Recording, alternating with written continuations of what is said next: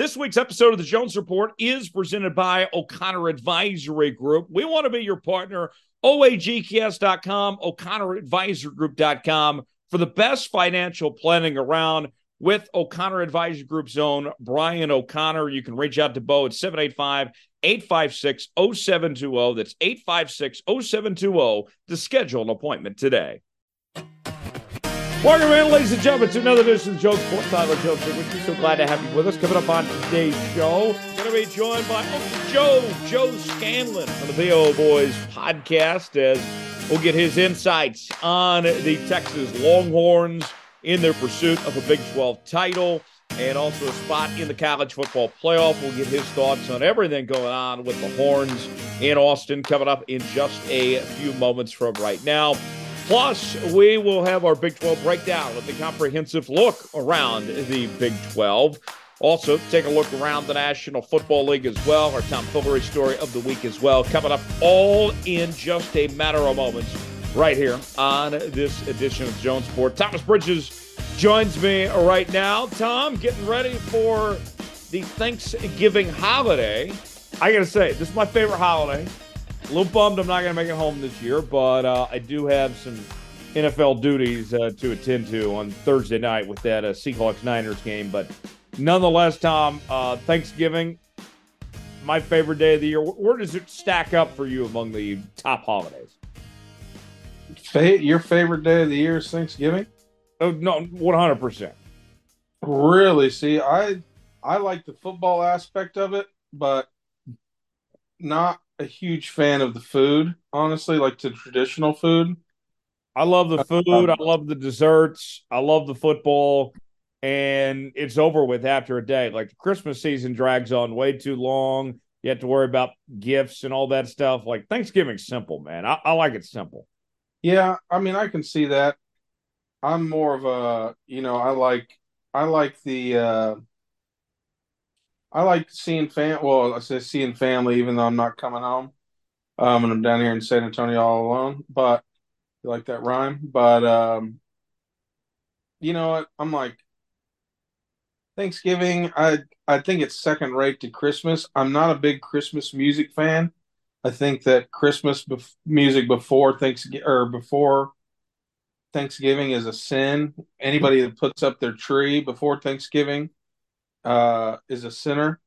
Um, I might get some flack from that, but never have been that like, let me put up the tree before Thanksgiving or let me decorate for Christmas way early.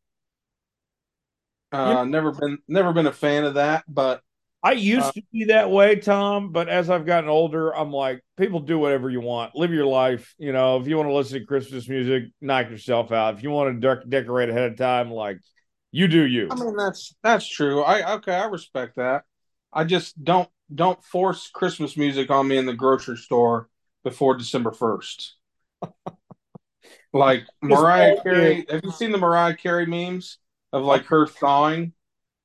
Yeah. The funniest part is like when they start selling the stuff way in advance. Like I was at Target a while back and saw Christmas decorations and everything on sale before Halloween even got here.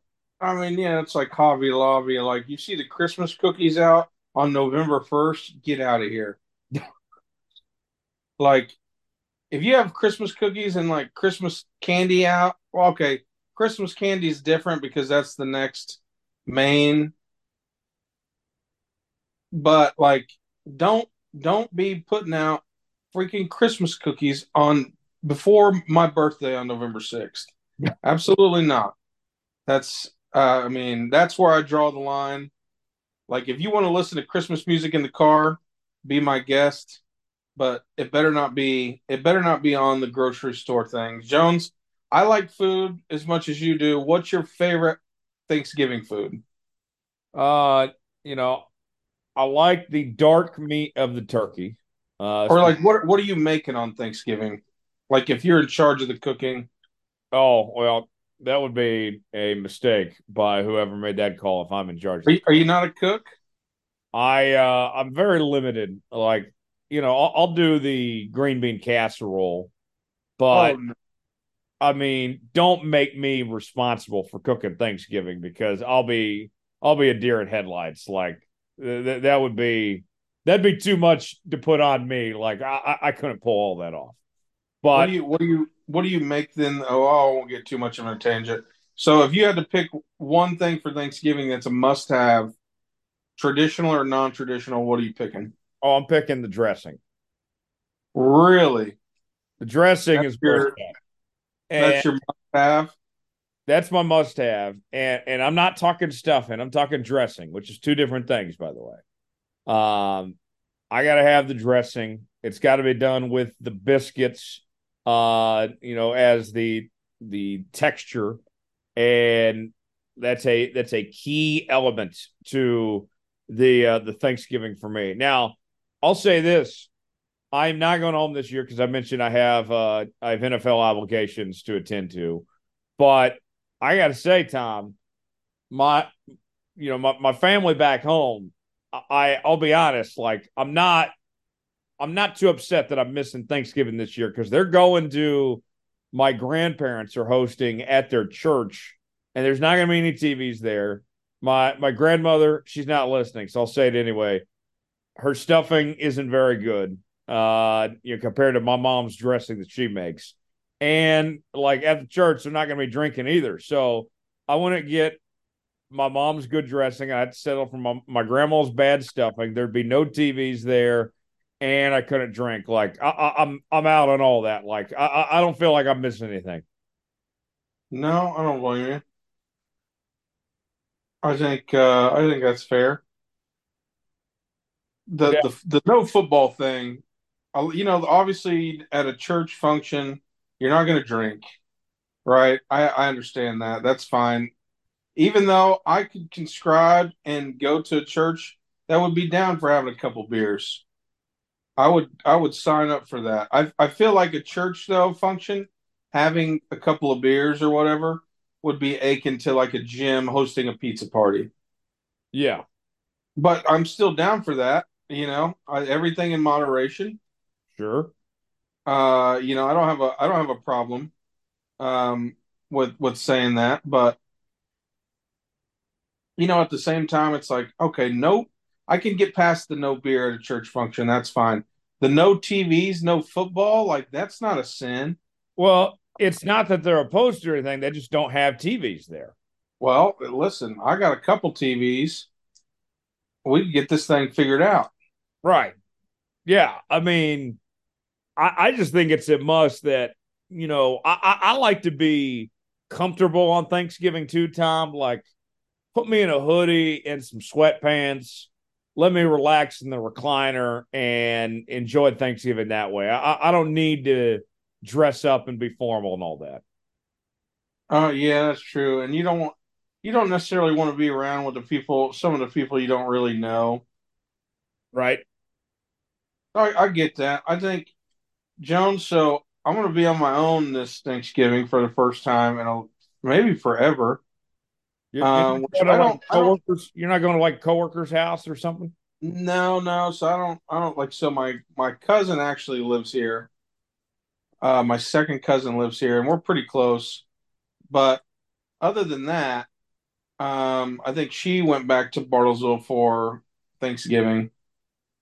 Um, and so I don't necessarily mind being here because it kind of, with no pet, no girlfriend, no anything like that, no family down here, it allows me to kind of make my own traditions.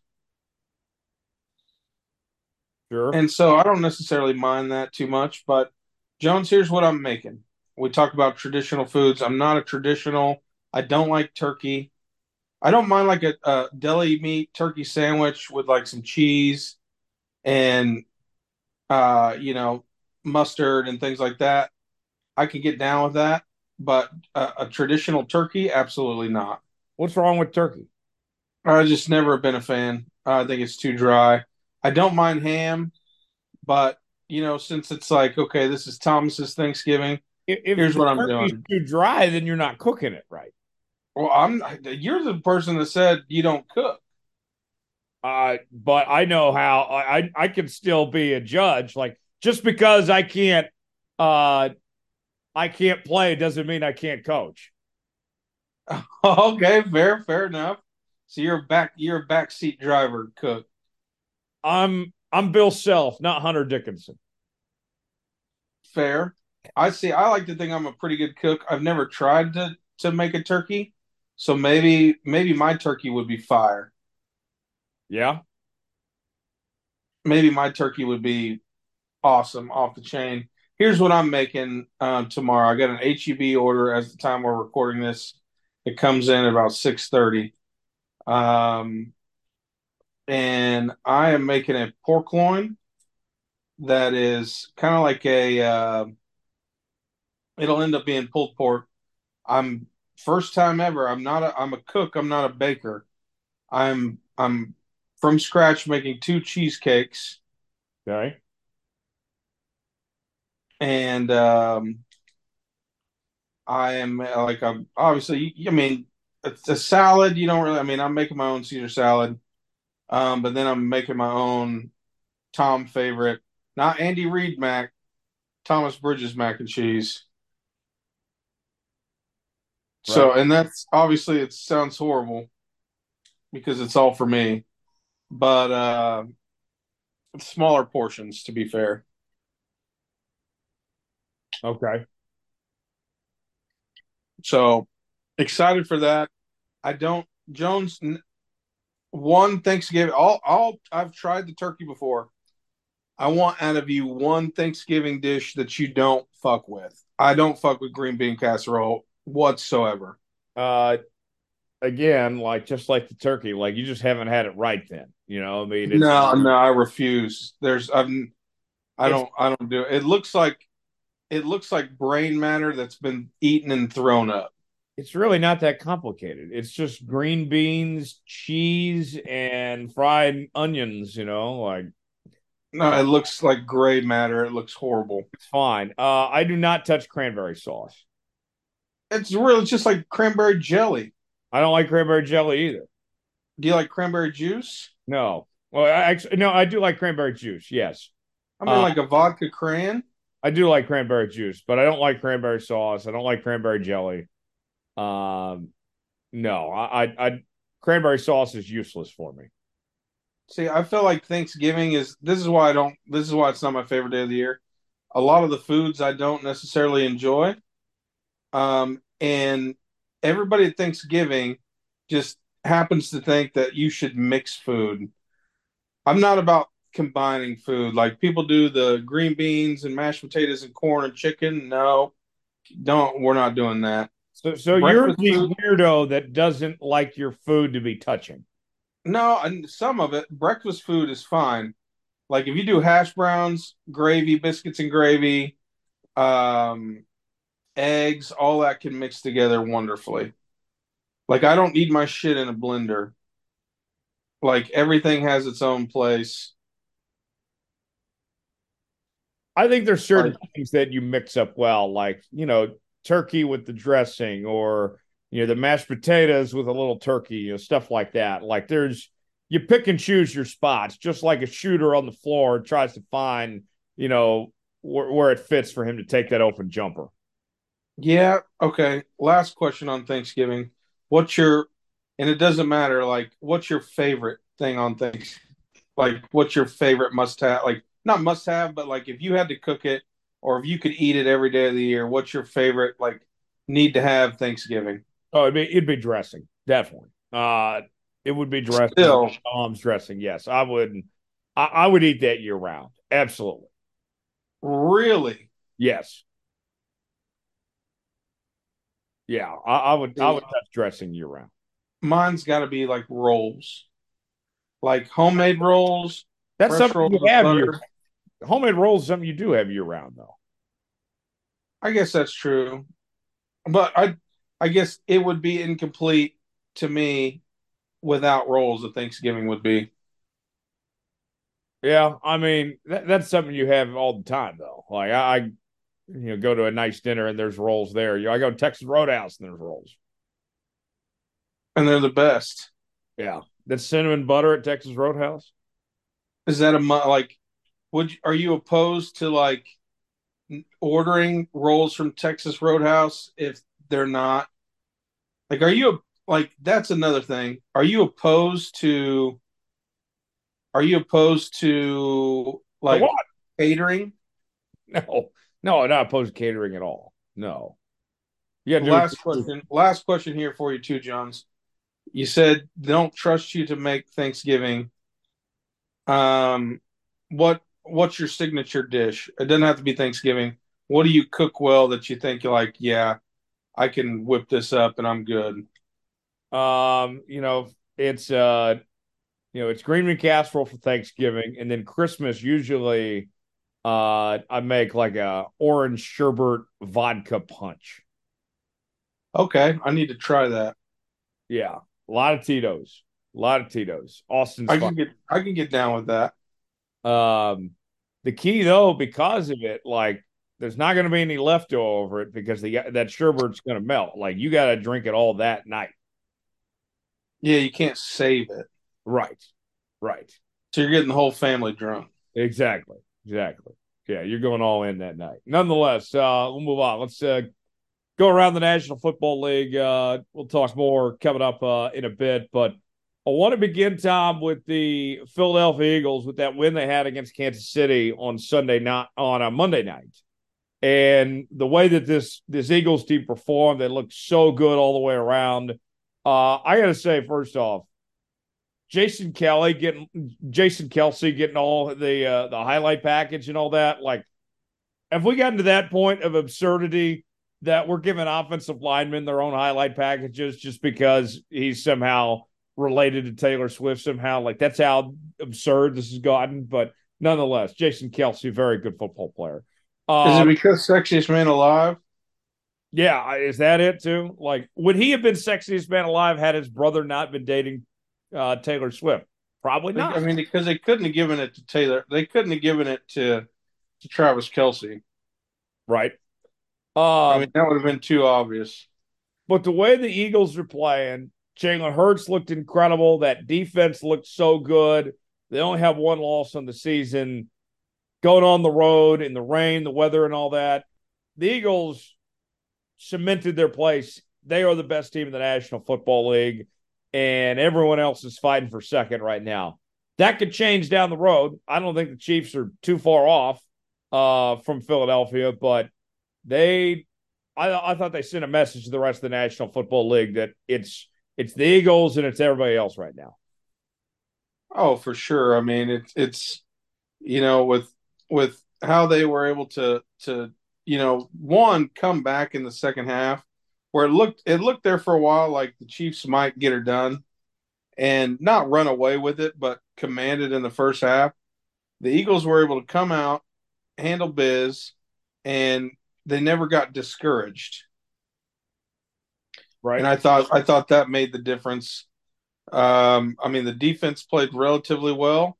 Granted, if whatever happens this offseason, if the Chiefs run it back or however you want to do it, the Chiefs must draft a wide receiver.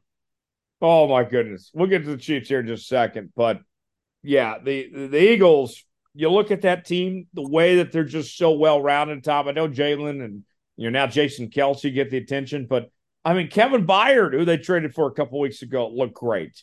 Jalen Carter's coming along. That receiving core with AJ Brown and Devonta Smith. I mean, I don't know if there is a weakness with that Eagles team. I mean, the one weakness they had was the safety spot, and that's been addressed with that addition to Kevin Byard, and he's already making a difference. I mean, yeah, and DeAndre Swift has looked incredible. He looks like a faster Derrick Henry. The way he runs, as aggressive as he is, he's been incredible. Not only for the Eagles, but for my fantasy team as well. But I mean, realistically, like they're pretty much set at every position. I don't know. They have Goddard is out and been hurt, so maybe a little lacking at the tight end, but like when you're set at every other position, um, you know, you can't be mad. Like they're still getting it done. They have an offensive line that literally coined an error in the tush push. Like, there's no way that that team can Long be live the tush upset. push, by the way. I know people are wanting to see it canceled and banned and all that. Like, if if it ain't broke, don't fix it. Keep on with the tush push. More power to the Eagles for doing what they do. You mentioned the Chiefs, and man, that receiving core is just ass cheeks. I mean, Patrick Mahomes deserves better than that receiving core he's got. Travis didn't play good the other night, first off, but we don't see that too often.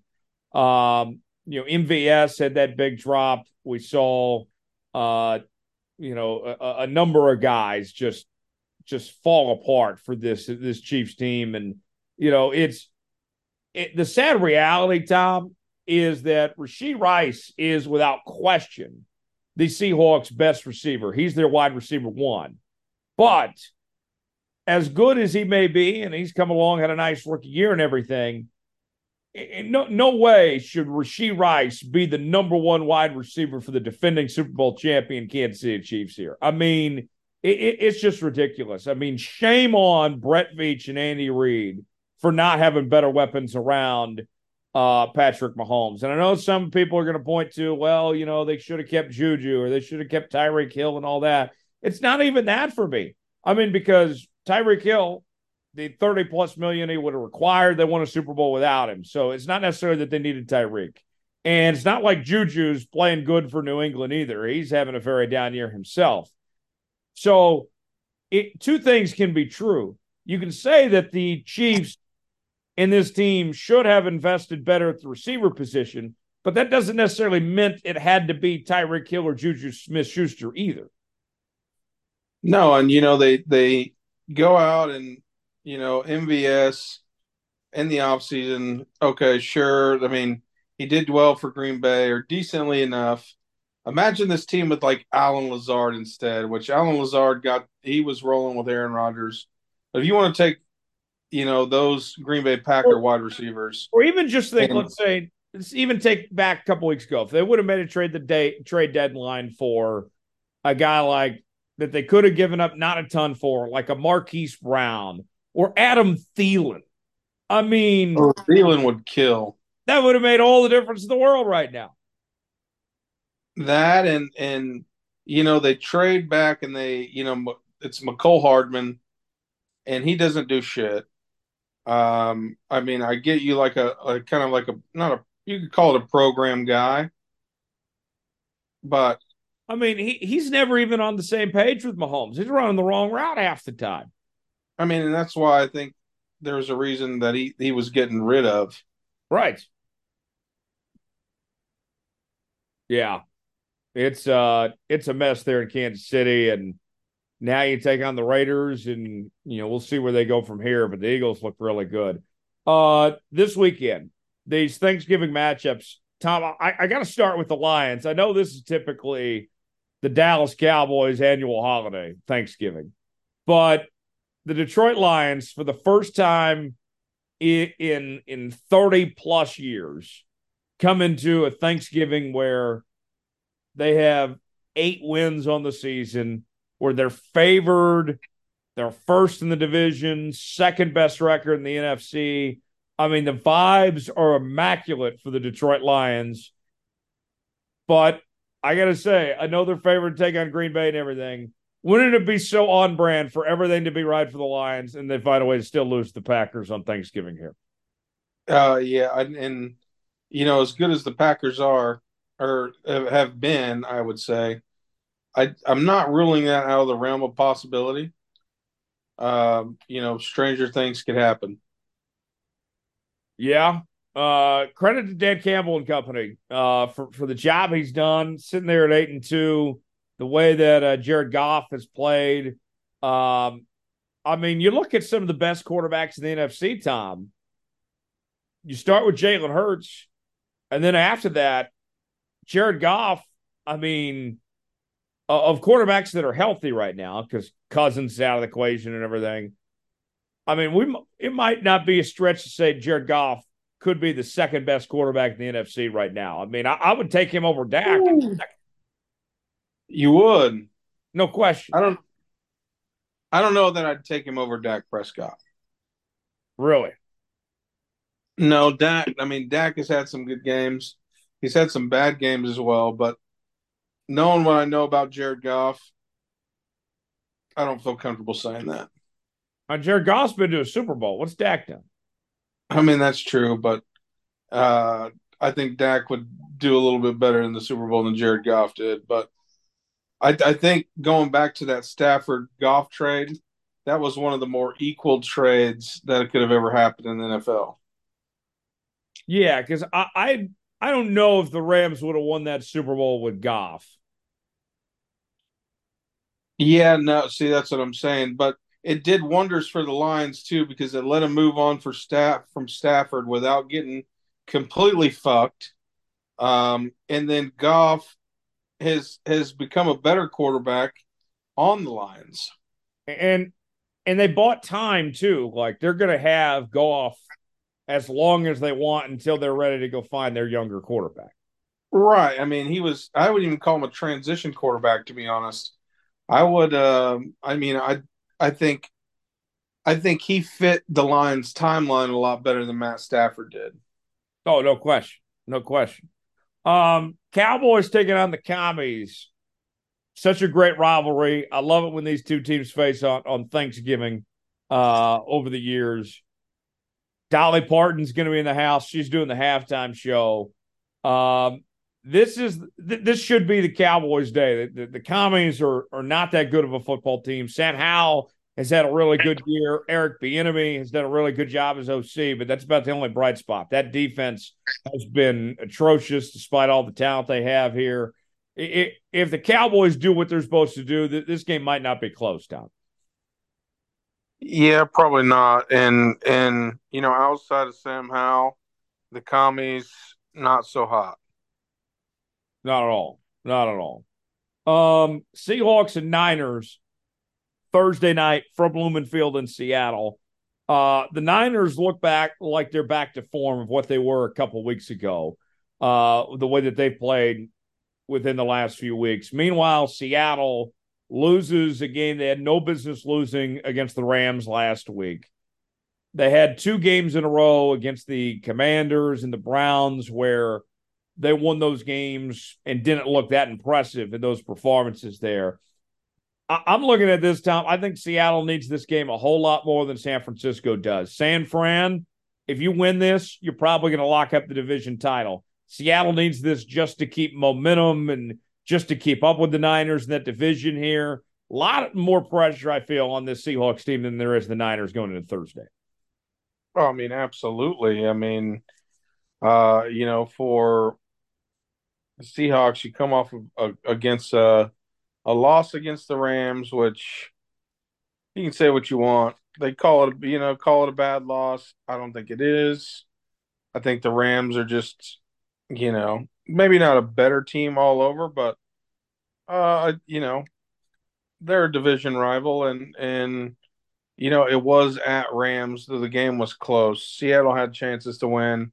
Seattle shot themselves in the foot more than they really should have. But I mean, yeah, depending on what Gino looks like and depending on how things go, if Seattle was to have the start of the season that they had and then to build off last year, then not make the playoffs somehow, I mean, at that point, I think you maybe start figuring different things out on a rebuild. Yeah, I mean, if this Seattle team doesn't make the playoffs, they might be trying to find a different coach. I I mean, mean, Pete Carroll's old. My jokes about Pete Carroll. right, right. I mean, and I think like how long does Pete Carroll really have too? Like Pete Carroll's not going to go through a rebuild. Yeah. I mean, this was already supposed to be their rebuild. I And mean, Gino ended up playing a lot better than expected. yeah. So we'll see. A very interesting game, no doubt about it. They are coming up on Thursday. Friday, the Dolphins taking on the Jets. Zach Wilson has officially been benched, and he is the third string quarterback now there in New York. And now we see the Jets turn their attention to Tim Boyle, former Eastern Kentucky quarterback. He's got some of the worst statistics you've ever seen. Tom could probably play quarterback better than Tim Boyle could. The game is on the road, but Tom, there's something about this Jets team. They have given these high-powered offenses a lot of problems. That Jets defense is a great defense. Their offense just isn't worth shit. If the Jets can find a way to keep it close, they got a shot in this football game here. On paper, the Dolphins are a much better team, but that Jets team has shown the ability to keep them in games. Yeah, and the Dolphins have some issues at running back. They still have Raheem Mostart, who has been good. They did have A Chain that was really good, and he got banged up again in his first game back. Um, I wouldn't be shocked if the Jets keep it close. I would be shocked if they pull out the win. But at the same time, for the Jets, I think they want to keep their playoff hopes alive, sure, because if they don't keep their playoff hopes alive, I don't think Aaron Rodgers comes back this season.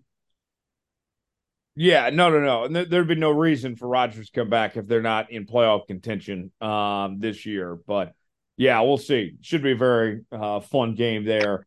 Meanwhile, I want to get this into the Sunday slate here. Talk about some headlines.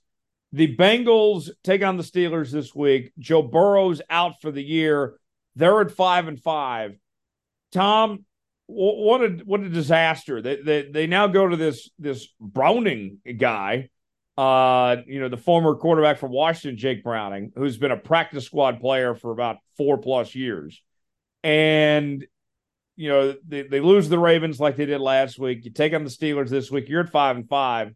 The Bengals, what a disappointment. I mean, we have spent a lot of time on this show talking about the failure that is the Buffalo Bills, but what the hell happened to the Cincinnati Bengals this year? You talk about how much the mighty have fallen here. The Bengals probably not going to be a playoff team at this point. I think that Burrow injury probably saved Zach Taylor's job. Yeah. I don't think Because they're not gonna fuck around with Burrow like they fucked around with Carson Palmer and Andy Dalton. It's they understand what they have. I think the upper management does, and they're not just gonna Marvin Lewis Zach Taylor. Right. Because they won a championship. They could have had one, maybe not could have had one. They've been to one. They know what they have. They have I would almost say the best receiving corps in the NFL. Oh yeah. No question they do. And they're probably not going to have T. Higgins back next year. Sounds like they can't afford him. And so then you get Joe Burrow healthy by next year. There's going to be some decisions to be made there in that Bengals organization. These next few weeks are going to be telling to see how they look without Joe Burrow here.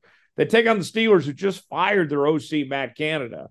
Matt Canada was the worst OC in the NFL, did a horrible job. The Steelers were still winning games despite how bad that offense was.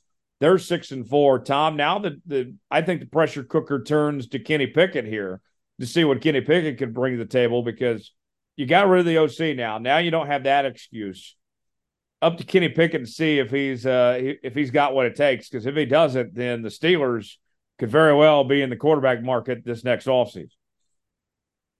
I think they think about it anyway. Receiver wise, the running back set, you have Najee Harris, who hasn't played really that great. But then you have a surprise kind of in how good Jaylen Warren's been. Right. So you're set there. I feel like the Steelers always keep that nose to the grindstone mentality that works for running back forward type team. Kind of like a better Titans, especially now that Ben Roethlisberger's done. But at the same time, you have George Pickens, and off the top, Jones, just sitting here on a Wednesday afternoon. I don't know if I can. I feel bad thinking about this. I don't know if I can name another competent Pittsburgh wide receiver. Yeah, you have Pat Freiermuth, who hasn't been shit even when he's healthy. You don't really. Dante Johnson you have there, but he's probably not coming back next year. you have Pickens, who I think could be a franchise type wide receiver. And Allen Robinson has been just terrible for them. Yeah, I mean, yeah, that's I forget about Allen Robinson. He didn't do anything with the Rams. Rams did give him a whole lot of opportunity, but I mean, still, he didn't do anything with the Bears either. I mean, he's stealing a paycheck at this point. Yeah, he is. So we'll see where the Steelers go from here. Some other notable matchups this week. Patriots taking on the Giants. Um, Tom Well, that's a Belichick. barn burner. Yeah. You want to know what the over under is in that game? I'm gonna guess 32. 34 and a half. I mean, yeah, give me Tommy DeVito. Tommy DeVito and the G-Men He's against the new Brock Purdy. maybe He's the East Coast Brock Purdy. stop that. East Coast Brock Purdy. No, that's blasphemy. How dare you? The Italian Purd. That is blasphemy. Bill Belichick coming off a bye week. We don't know if they're going to play Mac Jones or not. Could be Bailey Zappi. We already heard the rumblings that the Commanders and a couple other teams are interested in hiring Belichick here. If the Patriots don't come out of this bye with a wake-up call and play better football here, we might see Belichick get that pink slip delivered by Monday. I think if he was to get, I don't know that I think he's in the same realm of Popovich that I don't think they could. But I don't don't you think have to see what Gerard Mayo brings to the table? Because he's one of your coaching candidates. Don't you have to give him a shot as your interim to see if he's the guy or not? Well, I think you mentioned it a couple weeks ago, or maybe even last week. I mean, fuck around and hire Mike Vrabel.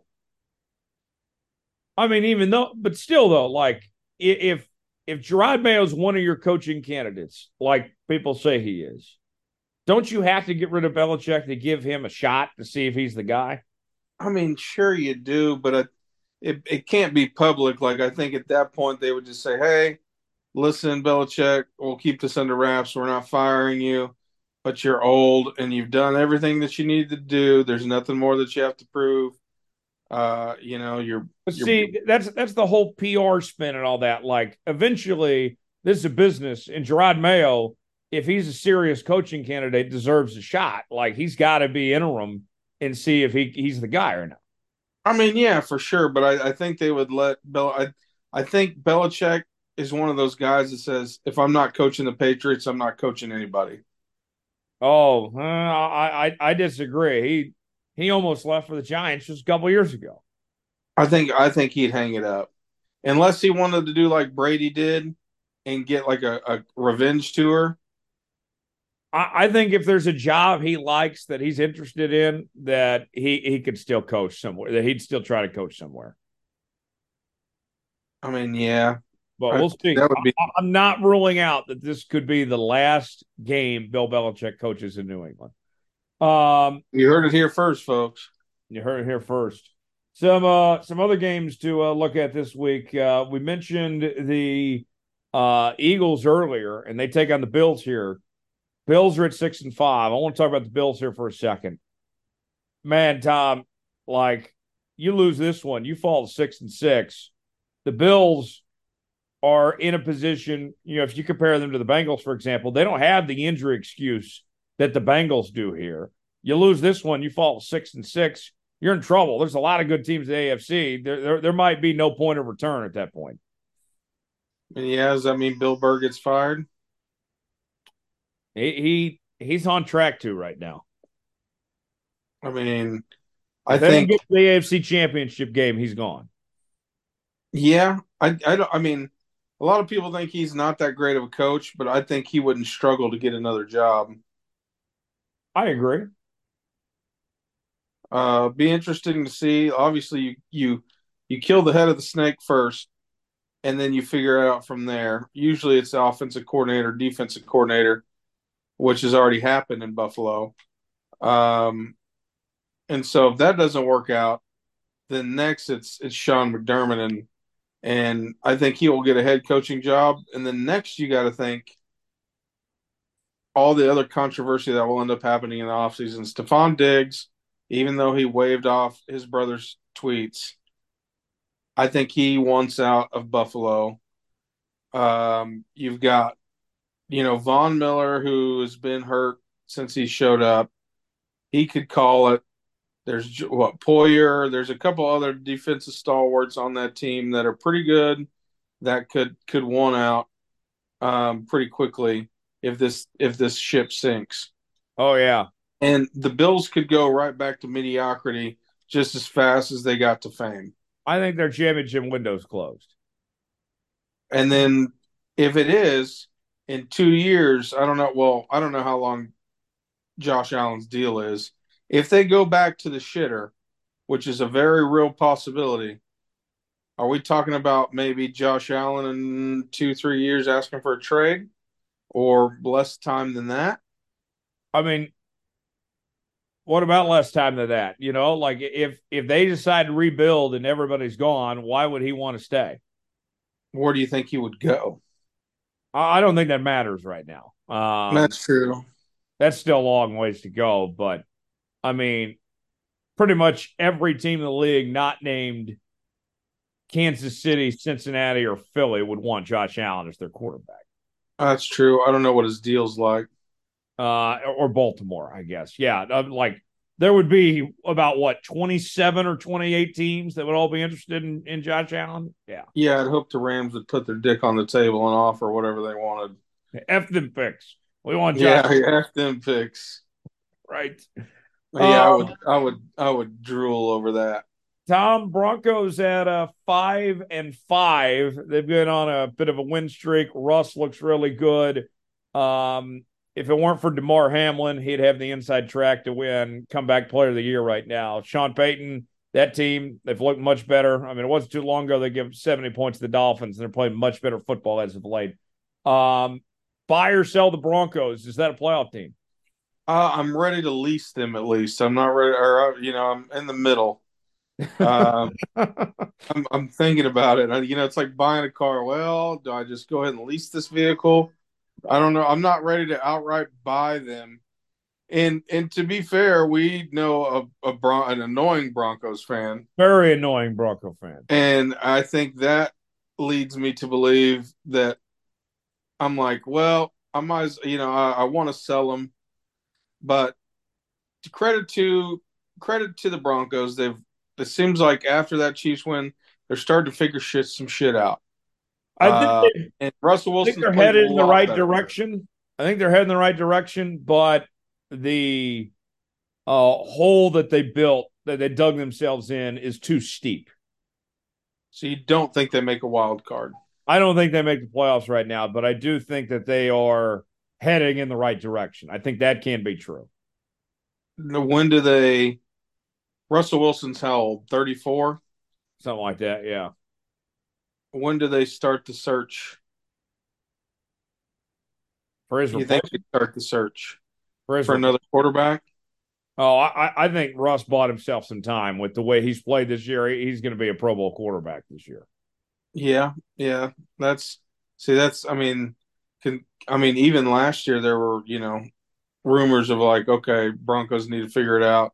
This wasn't what we signed up for. I mean, at one Uh, point this year, they were the worst team in the NFL, and they've played much better as of late. So, credit where credit's due. The Ravens. Let me ask you about them. A couple more teams, then we'll move on here. The Ravens, 8-3. They kicked ass last week against Cincinnati. Lamar looked great. OBJ had his best game he's had in 3 years. They did lose Mark Andrews for the rest of the year, though. Now you're taking the Chargers this week. A lot of people wondering, are the Ravens, and especially after the Chiefs lost too, are the Ravens the best team in the AFC, Tom? I like to think so. If I said it's going to be a battle of the birds in February, would you be shocked? Um, as far as being the best team in the AFC and being a Super Bowl contender, I want to see what this team looks like without Mark Andrews, because It's he's true. only missed 5 games ever that Lamar Jackson has played in their entire career. And I just don't know what quarterback we're going to get in Baltimore without his top target. That is very true. I mean, that's like Patrick Mahomes, Travis Kelce going down. Not to say that Isaiah likely won't do a decent job, and it's not to say that they don't have other wide receivers. I mean, you mentioned Odell Beckham had one of his best games as a Raven, if not the best. Flowers has been good, but it's the comfort level. I mean, they've been one of the best quarterback receiver combos in the league in the last 5 years. I mean, yeah, at that point, I mean, Lamar loses his security blanket. And I hate that for Mark Andrews because he's one of my favorite tight ends. He's like I don't even want to call him a great value Travis Kelce because I think he's just as good. Um, they use him a little bit different way, and Travis Kelce obviously is the prime rib of tight ends. So, but if Travis Kelce is the prime rib, then you know what, or maybe the tomahawk steak, then Mark Andrews is the dry aged ribeye. Yeah. I mean, Mark Andrews, I think he's on his way to having a Hall of Fame career at this point. Absolutely. And to lose a player like that, that ain't easy. And I'll say this much, Tom, they're in a much better position this year to deal with this than they were last year. With the way Flowers is playing, OBJ, Nelson Aguilar, even, you still have Rashad Bateman there. You're not asking Isaiah Likely to come in and replace Mark Andrews. It's going to be a collective effort to replace Mark Andrews, and I think that's going to have to be the way they go about it. Yeah, and you know what? Obviously biased. I'd like to see what Tylan Wallace can really do now. To see if they go more from like a tight end type standpoint to more of a let's see what we can do with this, like more of a slot receiver type thing. Be interesting on how they go from here. I think their offense is just going to be fine. If anything, their defense has played great, and let's say their offense takes a smidge of a step back, they're still a great team. Right, right, no doubt. All right, one more final note here: Bears and Vikings coming up on Monday Night Football. The Vikings, after that great run, ended up losing to the Broncos last week. They're at 6-5 now. They're all in on the Josh Dobbs experience. I got to tell you, that Vikings team, it intrigues me what they're doing, even with the loss and all that. This past week, you win this one, you go to 7-5. I think you're looking at the Vikings being a playoff team here, Tom. I would not want to face the Vikings in the wild card if I was not the number one seed. Obviously, Yeah, that's not the roller coaster I want to sign up for. I think Josh Dobbs. I don't know if he can really get. You could call him. I don't know. I'm trying to think. So NBA has most improved player. I'm trying to think. Does NFL have the most improved player? they have the comeback player of the year, but it sounds like that's a done deal. It's going to DeMar Hamlin. Yeah, I wouldn't really call Dobbs a comeback player of any sorts, with or without DeMar Hamlin. But Josh Dobbs is one of the better stories in my mind in quite some time in terms of rags to riches. Yeah, I think so. I think so. Big 12 breakdown coming up next. More to come here on the Jones Report, and we will start now with a look around the Big 12 Conference. It is the Big 12 breakdown. Tyler Jones, Thomas Bridges here with you with a comprehensive look around the Big 12. And as we begin each and every week, Tom, our hot takes in the conference this week. My hot take, I'm going to go with this, Tom. I'm going to go ahead and predict this right now.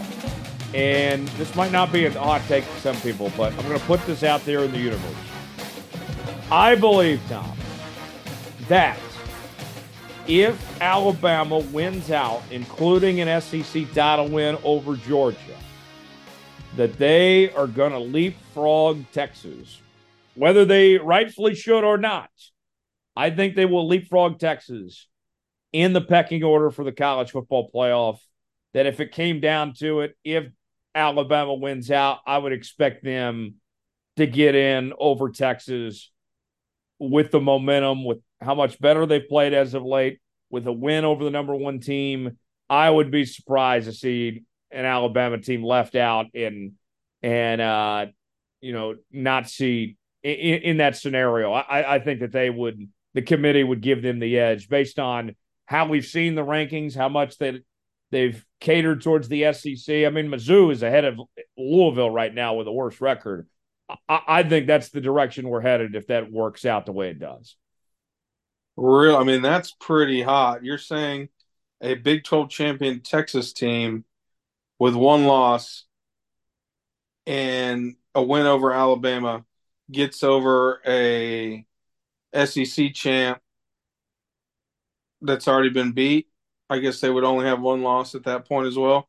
Okay, I I'm could see saying that. I mean, I think the committee, based on just how they've been voting and everything, and I'm not saying I agree with this, but I think the committee, if they have to choose, if Alabama wins out and beats Georgia, they're going to put Alabama in the playoff over Texas. so you're saying at that point it would be the winner of Michigan, Ohio State 1, Georgia 2, or maybe 3. Well, no, no, no. Alabama would jump up then. Who would be 1? Alabama? Uh, the Michigan Ohio State winner would be one.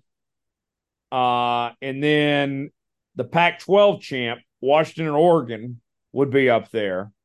And then Florida State would be up there. And then Alabama would be up there.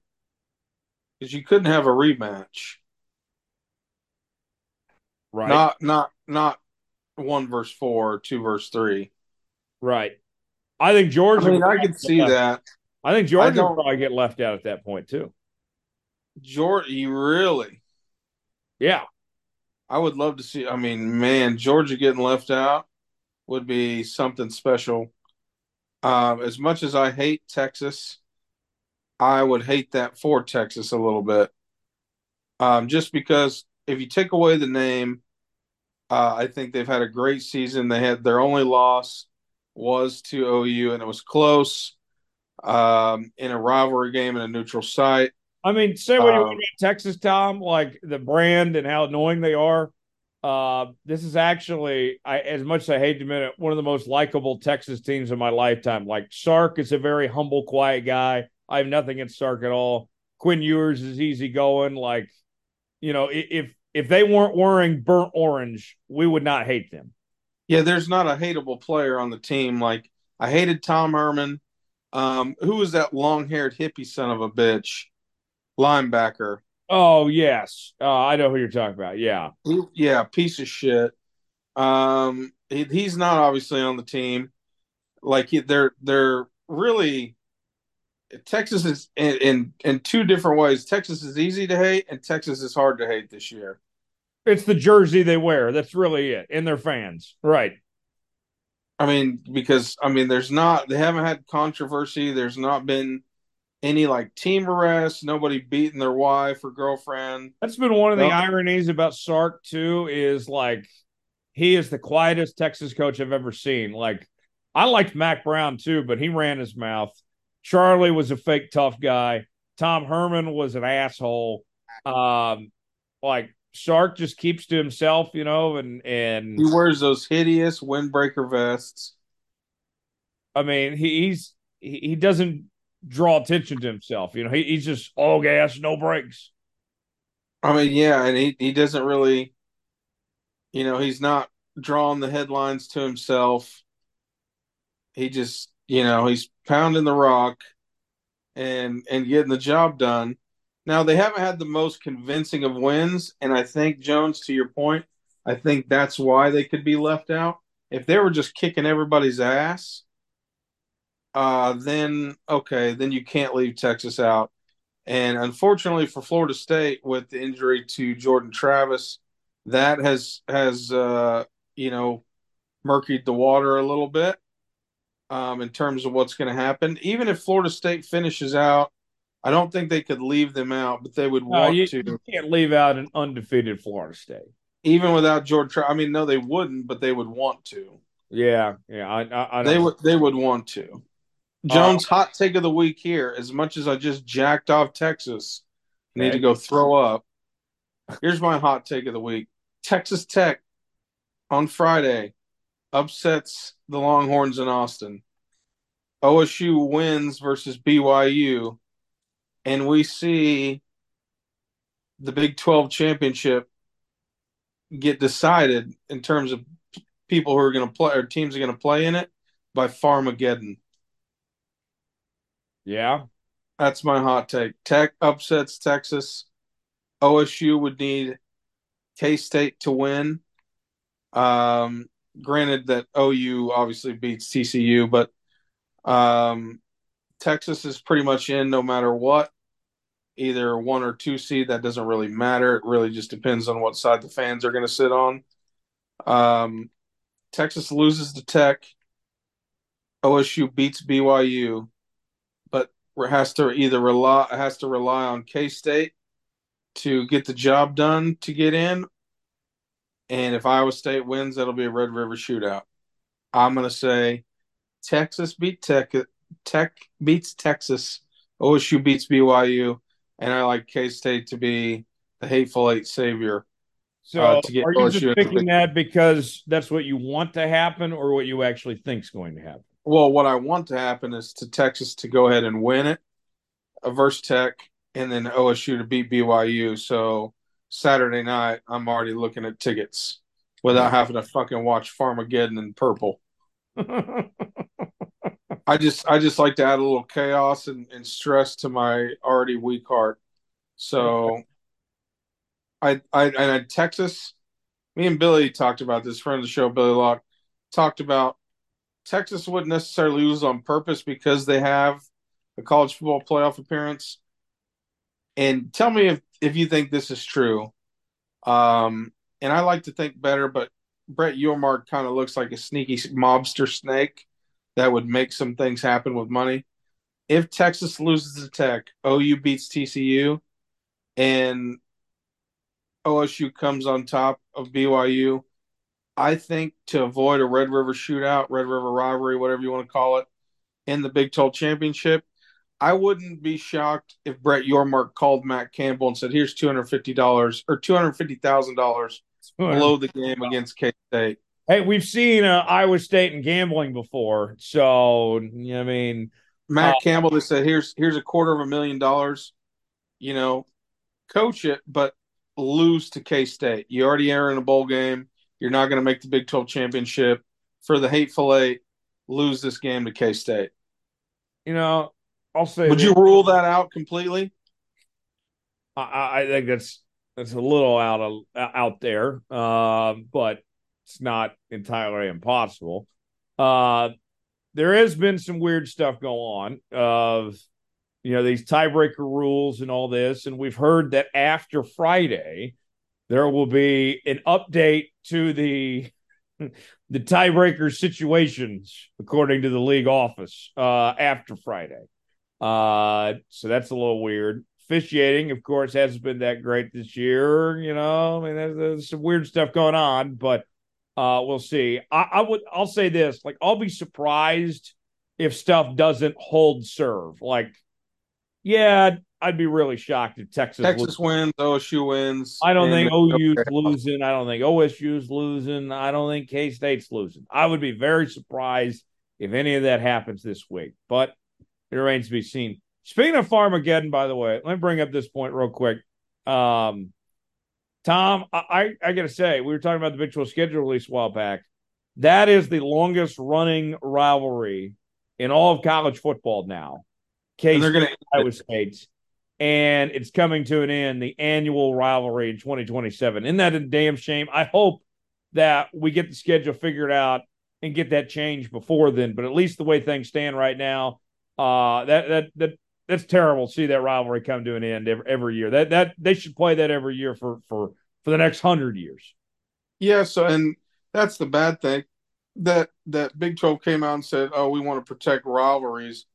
They protect the Holy War, and they protect TCU. Was it called Blue Bonnet Bowl or the Blue Bonnet? TCU, Some, BYU, yeah. well, then Or you actually, get no, not TCU, BYU, TCU, Baylor, yeah, Baylor. Did they call it the Blue Bonnet Bowl or the Blue Bonnet rivalry? something like that, yeah. Stupid. Named after a flower. Those flowers are pretty, but stupid. But you don't want to protect Farmageddon. Like, you don't want to protect Man, I Like Farming. Yeah. I mean, You know, or protect the MILF. put that game back at Arrowhead again. That was awesome when it was there years ago. I mean, yeah. I mean, in this year they're planning on potential snow on the ground, Right. is what the forecast holds. Um, and so could be an epic game. And I'm glad there's a couple more years at least. I think they'll figure it out. I think it'll get down to it, and they'll be like, well, we can't not have this game, and then they'll be like, yeah, we'll just change some shit around real quick. Well, Because it's not like it's that hard to do. It's not changing non-cons. There's no contracts in place. I did hear one possibility that K State and Iowa State might end up playing each other as a non conference game to keep that rivalry streak alive. That'd be pretty cool. That'd Because, be a big FU to the Big 12. Like, well, we'll just do it. Fuck it. We'll do it live. right, because K State already has the Colorado game they have to find another opponent for since Colorado is going to be in the league now. And they had a non-conference series scheduled with Colorado for that 2027 year. Mm. So we'll see. Nonetheless, let's talk about Texas real quick and that college football playoff thing. The playoff rankings that came out this week, Tom. Where everything lies there. Georgia 1, Ohio State 2, Michigan 3, Washington 4, Florida State 5, Oregon 6, Texas 7, Alabama 8, Mizzou 9, Louisville 10. I thought it was the right call to move Washington to fourth, to leapfrog them ahead of Florida State. But we are very close to chaos here. I mean, we mentioned just a couple losses here. I mean, you very well, Tom, could have this week. Let's say Oregon loses to Oregon State, but then beats Washington next week in the Pac-12 title game.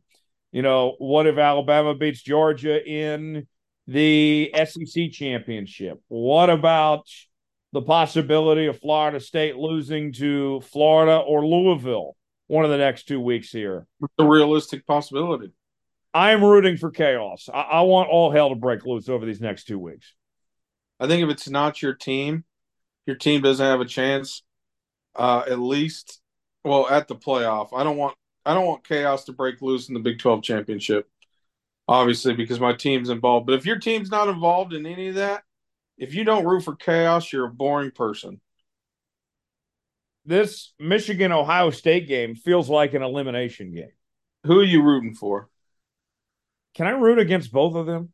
Well, you can, but if you had to pick one, lesser of two evils, I I know mean, who I'm the rooting lesser for. of two evils this year is Ohio State, without question. Well, I mean, personal values and things like that. I Who do will. you hate more? I hate Michigan more right now for a number of reasons. There's one reason that I think we share. Well, we won't mention on the show.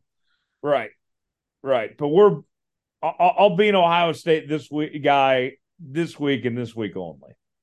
Yeah, I'll be Ohio State. I mean, they're an OSU team, so that I mean, funny enough, I have to root for them for that. But come playoff, I will not. I don't root for Ohio State.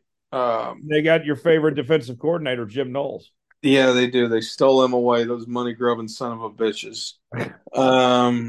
Or maybe OSU's just cheap. But Brian Nardo's doing a bang up job. So, so I'm fine with that. But yeah, I got to root. I got to root for. I got to root for Ohio State. Here's how I see this week playing out. I think Georgia wins. I hate to admit it, but I think Michigan's going to beat Ohio State. I think Washington wins. Florida State, I think it's going to be very close to Florida, but Florida's without their quarterback as well. Both teams playing backups. I like Florida State there. And then Alabama to beat Auburn, Louisville to beat Kentucky. I think things kind of hold serve this week, but we could see things get crazy for championship week next week. Let's hold off the chaos, and we can hold off the chaos until chaos waits 1 week. And that favors my team, so I'm fine with it. I'm ready for the chaos in Arlington. All right. Let's go to the Big 12 slate of games this week. Starting with Friday, Oklahoma and TCU. Final game for Dylan Gabriel. They got the Cougar tail last week. Those donuts look really good, by the way. I would love to have a Cougar tail. Maple donuts are my favorite. That foot long and a half maple donut. I could have a Cougar tail in more ways than one. Yeah, Uh, I don't know if I could. I don't know if I could do 18 inches of cougar tail, but OU taking on a bad TCU team. No reason why Oklahoma shouldn't win this one big. I think Dylan Gabriel goes out with a nice performance in his final home game there in Norman. is he supposed to start? They've cleared him. Good question. I believe that he is going to be back, but if not, I think Jackson Arnold should be fine too. I'm going to be at this game too, by the way. Oh, you are going.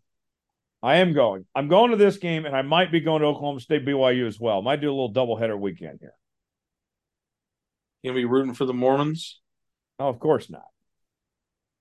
I I like Oklahoma here. Texas taking on Texas Tech. You've already put it out in the universe. You like Texas Tech to win this game, Tom. What's it going to take for Tech to pull off the upset here?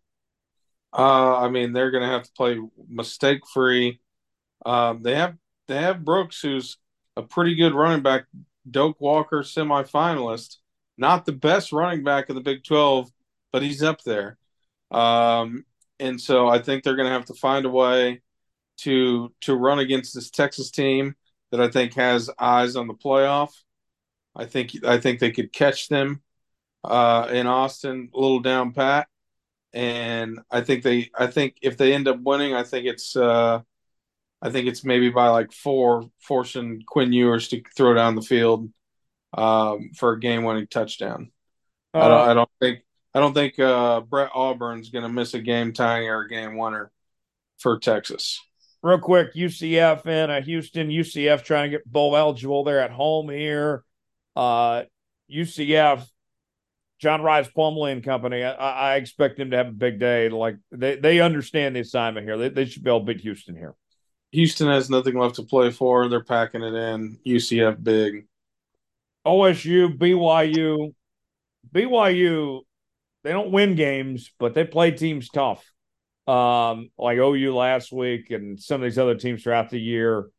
Um, I know OSU's not necessarily playing their hottest right now, Tom, but if they can get the run game going, you can't beat Oklahoma State when they run the football well. It's simple as that. And just the matchup here, there's no reason why OSU shouldn't be able to run the football well. I think the point spread was way too high for this game. I think 17. OSU wins it.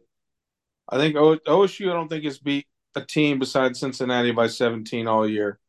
So I don't expect them to get the job done in terms of the spread.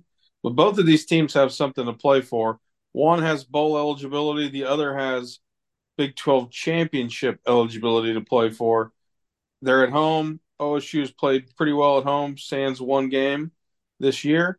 I think OSU, for that reason alone, and the fans knowing what's at stake.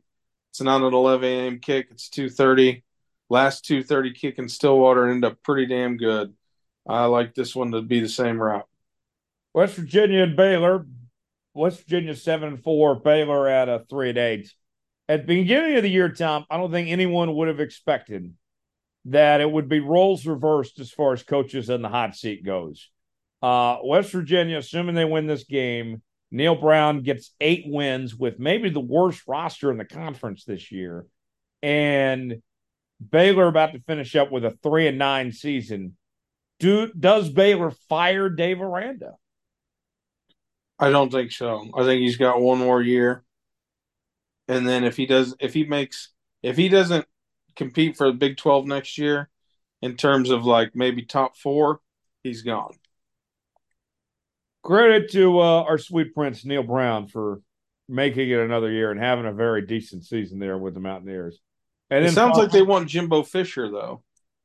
oh God, you The don't want fans want Jimbo Fisher. You don't want Jimbo. You don't want the Jimbo experience, West Virginia. I know he's one of their own and everything, but you don't want that. KU taking on Cincinnati. Man, KU could have beat K-State last week. Jason Bean was supposed to play. He did not. But credit to Ballard, this freshman walk-on who's played very well the last couple of weeks. They couldn't get the job done in the fourth quarter. Stopped running the ball with Devin Neal more. They need to run the ball more with him than they have been. Cincinnati's not very good here. Kansas, you win this one, you end the losing streak, you finish out the regular season 8-4. Still a great year for the Jayhawks. Oh, I mean, they're going to get a decent bowl, and was the first time if they win this game. I think it'll be the first time their win total's been this high since Mangino was around.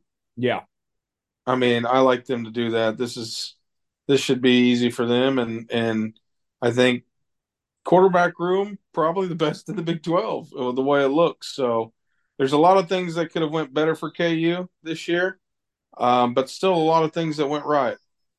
yeah, and Jalen Daniels announced he's coming back next year, taking a medical redshirt for the rest of this year, and then he'll be back next year for his super senior season with the Jayhawks. He didn't want to play for Lincoln Riley, huh? I don't blame him. I don't blame him. What a fraud that guy is. You think USC's got some buyer's remorse right now? Yeah, I mean, yeah, probably. I mean, Caleb Williams, great. For them, a lot of media attention on them. Probably the most media attention on USC since maybe the Reggie Bush days. Yeah. So we'll see. And then Farmageddon, K-State taking on Iowa State. Iowa State, one of the biggest surprises in the league this year. A lot of people thought they would fold, and that this could be it for Matt Campbell amid the gambling scandal and all that. But they've weathered the storm. They're 6-5. The game is in Manhattan. K-State, 10-point favorites here. Will Howard's playing good. That offense is clicking. I don't see K-State having any issues. If this game was in Ames, maybe a little different. But at home in Manhattan on a Saturday night, I expect K-State to be just fine. Maybe some snow involved. That could make some things pretty interesting, I think. Yeah. Hopefully this game doesn't matter by the time we get there in terms of Big 12 who's going to play who. Because I'm sure the viewers or I'm sure the ratings people would love for this game to end up like that, because all eyes will be in Manhattan if it ends up the way I think, or at least my hot take thinks it will be. Right. Let's talk a little Big 12 hoops real quick, and then we'll move on here. Tom, got to bring this up. Let's start off with the Jayhawks, the loss that they suffered to Marquette, a little scuffle there with Shaka, that fraud. And then they bounced back and beat Tennessee. I know they expected to win the Maui Invitational, but ultimately they come away with a third place prize, 2-1, and you get the Tennessee win, but you lose to Marquette. They were going to lose to somebody at some point in time. At the end of the day, I know that left a sour taste in their mouth for them not to win the Maui, but a loss to a top 5 team on a neutral site isn't the end of the world. I mean, that Kansas team's going to be fine. They've already beat Kentucky. They'll be fine. Kentucky and Tennessee, SEC champs. Right. So I think you're fine overall, and for what it's worth, I mean, we talked about it before the show, the D Wade effect. How do you stop that? Right? Every time Marquette has beat a number 1 team ever, he's been in the building. The other thing with Kansas, I'll say this real quick. Hunter Dickinson looks as good as any player in the country. KJ Adams has been good. McCullough's been awesome. DeJuan Harris is one of the top point guards in the country. Their top 4 positions, they're as good as any team in America. Probably the best team in America, 1 through 4. But they don't have much beyond that. 5 and the rest of the bench, that's where that team is lacking, and we saw that get exposed against Marquette. Houston, Tom, you and I talked last week and said, hey, this is a team that's, was preseason top 10 team. I think they're like the number 2 team in Ken Palm right now, 6th in the country. But they had a weak ass schedule for a non-con. And this is not up to snuff for what Big 12 teams play in their non-con. Now we fast forward a couple of weeks, later, you did win the Shiners Children's Charleston Classic, which is the worst of those Feast Week tournaments, by the way. You beat Utah, you beat Dayton. I mean, that's cute. But now we're about to really find out what Houston's all about. They get Xavier here in a couple of days. They get Texas A&M a week or so after that. Like now I feel like I'm really about to find out what Houston's actually about. Oh, I mean, yeah, I wouldn't say, I mean, you win the games you're supposed to, so give them the credit for that. But, it's still yet to be seen in what capacity how good this Houston team's going to be. You know what? We'll see it until they falter. Yeah. Yeah, I think so. And then one more time, I want to bring up Texas. They lost to UConn the other night. UConn looked stacked. They may even be better than what they were last year. Lost them by 10 at the Garden. Max Asmus, former Oral Roberts star, took them to the tournament a couple of years ago, and he's been incredible. He's off to kind of a slow start since joining the Longhorns so far this year. Had 10 points against UConn, 14 against Louisville. His best game was a 19-point performance that he had against Delaware State. That's a guy, Tom, he's still getting acclimated. Once he gets going here, what do they say? Guards win in March. I'm looking out for Texas and Max Asmus. That's a team that, as we get closer to March and everything, I'd keep my eyes on because he's won big in March before. It's going to take him a little bit of time to adapt, but once he does, Texas is going to be a sneaky team to watch. Yeah, they are. And I mean, I think for the most part, the top, maybe 6, 7 teams in the Big 12 it's going to be, again, like we say every year, it's going to be a freaking gauntlet again. And we've come to expect that. And that's what made this, has made this league so strong. So I'm looking forward to it. Yeah, I think so. More to come. Stick around. Joining us now on the program this week, old friend Uncle Joe is back with us, co-host of the Bevo Boys podcast, survivor of local news, and he joins us right now. Joe Scanlan, always a pleasure, my friend. Welcome back to the program. How are we doing? Surviving local news. That is 100% accurate, Tyler. Doing good, though. How you doing, man? I'm doing well. Always a pleasure. And by the way, ran into you at the Rangers parade a couple weeks ago. That was cool. Welcome back to Texas. How about that for everybody crowded the streets of Arlington to welcome you back? It was all for Joe Scanlan. Yeah, and so I'm moving back to Arlington here, and I was there for the Texas Kansas State game, but I got there on Friday, and I had no idea the Rangers were going to win the World Series. So I was like, well, why not? When are they going to do it again? And clearly, they didn't think they were ever going to win because that parade took forever. My gosh! I had a great time, but that parade kind of sucked. It was like one truck would come down and make the turn and go down, and then we'd be like, "Where's the next truck?" Awful. It was clear Arlington doesn't know how to do, but it was still fun. It was still a great time. It was a little bit of a hot day, but I was telling my buddy, I was like, man, I can't wait to move back to Arlington. I'm not going to see anyone I recognize. And I saw 10 people I recognized at that parade. I was like, are you kidding me right now? Yeah. Like a small town there. And the next time the Rangers win the World Series, let's move the parade to downtown Dallas. Let's get out of the small town Arlington, Ouch, dang. Dallas didn't pay for that stadium. We did. Arlington people. the little man complex of Arlington. You had to even take the Renegades name and be the Arlington Renegades, the world champions, by the way. Look, I remember, I used to do XFL stuff, and honestly, I've stopped. I don't like the new product at all. We don't need to get into that, but I'm The Rock. That's all I got to say, The Rock. Well, welcome back to the DFW area. Glad to have you back, man. Let's talk about something that I'm sure you're very excited about. That is your Texas Longhorns. Just one win away from clinching a spot in the Big 12 title game, and what a long road journey this has been for Texas to get to this point. Pretty close to potentially getting a spot in the college football playoff as well. Joe, how does it feel to see where Texas is at now compared to just a couple of years ago when Sark arrived and they were only winning 4 games and losing to Kansas? Well, you didn't have to bring that up, Tyler, but we were 5-7 actually that year. Oh, But, okay. it's good. It's good. It's good to see. I knew this was going to happen. I had a good feeling this was. You got to give the new coaches a few years. You got to give them a few years, get their people in the program, get their culture going, because that culture was toxic as hell when Tom Herman left that program. And so it's good to see it all pay off. It's good to see Sark.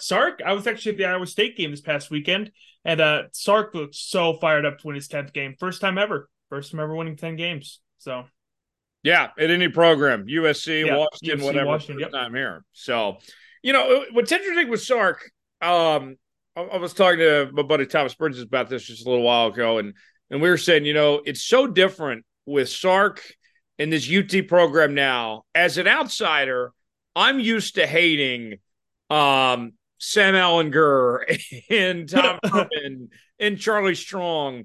And I can't really hate Sark at all. He's a quiet, humble guy that's doing his things his way. He's not drawing a lot of attention to himself. Quinn Ewers isn't doing that either. They have taken a completely different approach and mindset to what we've seen previously. I mean, even if you go back to Mac Brown, and I liked Mac Brown, but Mac was a talker, and Mac did draw attention to himself. This is not what Texas is doing at all. That's not the who they are now, and the way they're building this program is totally different than what we typically talk about with what goes on in Austin. Yeah, exactly. And so I like it's not so much humble, but just show up, kick their ass, and leave. And that's something my old rival high school used to do to us in baseball. They would not talk shit at all. They'd get off the bus, they'd get in the dugout, they'd kick our butts, and then they'd leave. And so I think that's kind of the mantra. That's the culture Sark wants to build there. Although he did jaw a bit because those refs were terrible at Iowa State. Like they were bad. And you see it 5 yards, five rows up from the 50-yard line. You see this, and Tyler, I don't know what you think about the Big 12 refs, but I think Texas and OU fans have a legitimate gripe on them this year. Because I know OU's gotten some calls against them too, and not called for them. Officiating's been pretty bad in the Big 12 this year. The way I look at it, though, Joe, I don't know if it's openly trying to take away from OU and Texas like their fans would like you to think. I think it's just been bad officiating all around. That's cool. I mean, I've watched every Kansas game this year, and there's times I've looked at and I've said, they're not trying to screw us. They're just bad at their job. Gotcha. Hey, maybe that's the case. I've really watched a lot of outside Big 12 games. But I will say it was funny. We were walking into the stadium and we saw a tweet. Brett Yormark, the humble, non-egotistical Big 12 commissioner, was at Iowa State. And so we were yelling, Brett, get off the phone. Stop talking to the refs, man.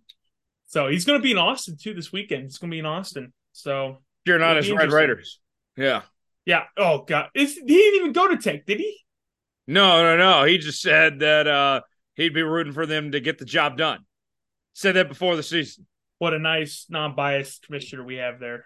Oh, I can't wait to leave. But yeah, no, back to Sark. I mean, it's such a feel-good story. It's a feel-good story because you look at what he did at Washington. He turned that program around, and then Chris Peterson took him to higher levels. He goes to USC. He has an alcohol problem. Goes to rehab, takes care of it. Nick Saban hires him on, and now look at him. He's winning 10 games. I don't know. It's like a Disney movie almost.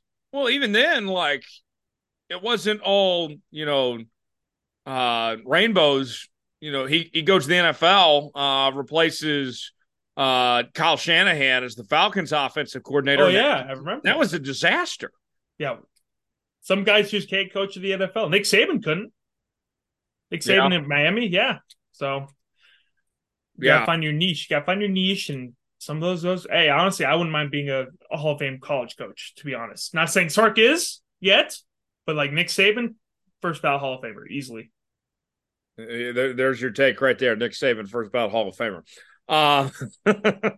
Yes, I know that's a really hot take. I know. Hot take, screeching hot take right there.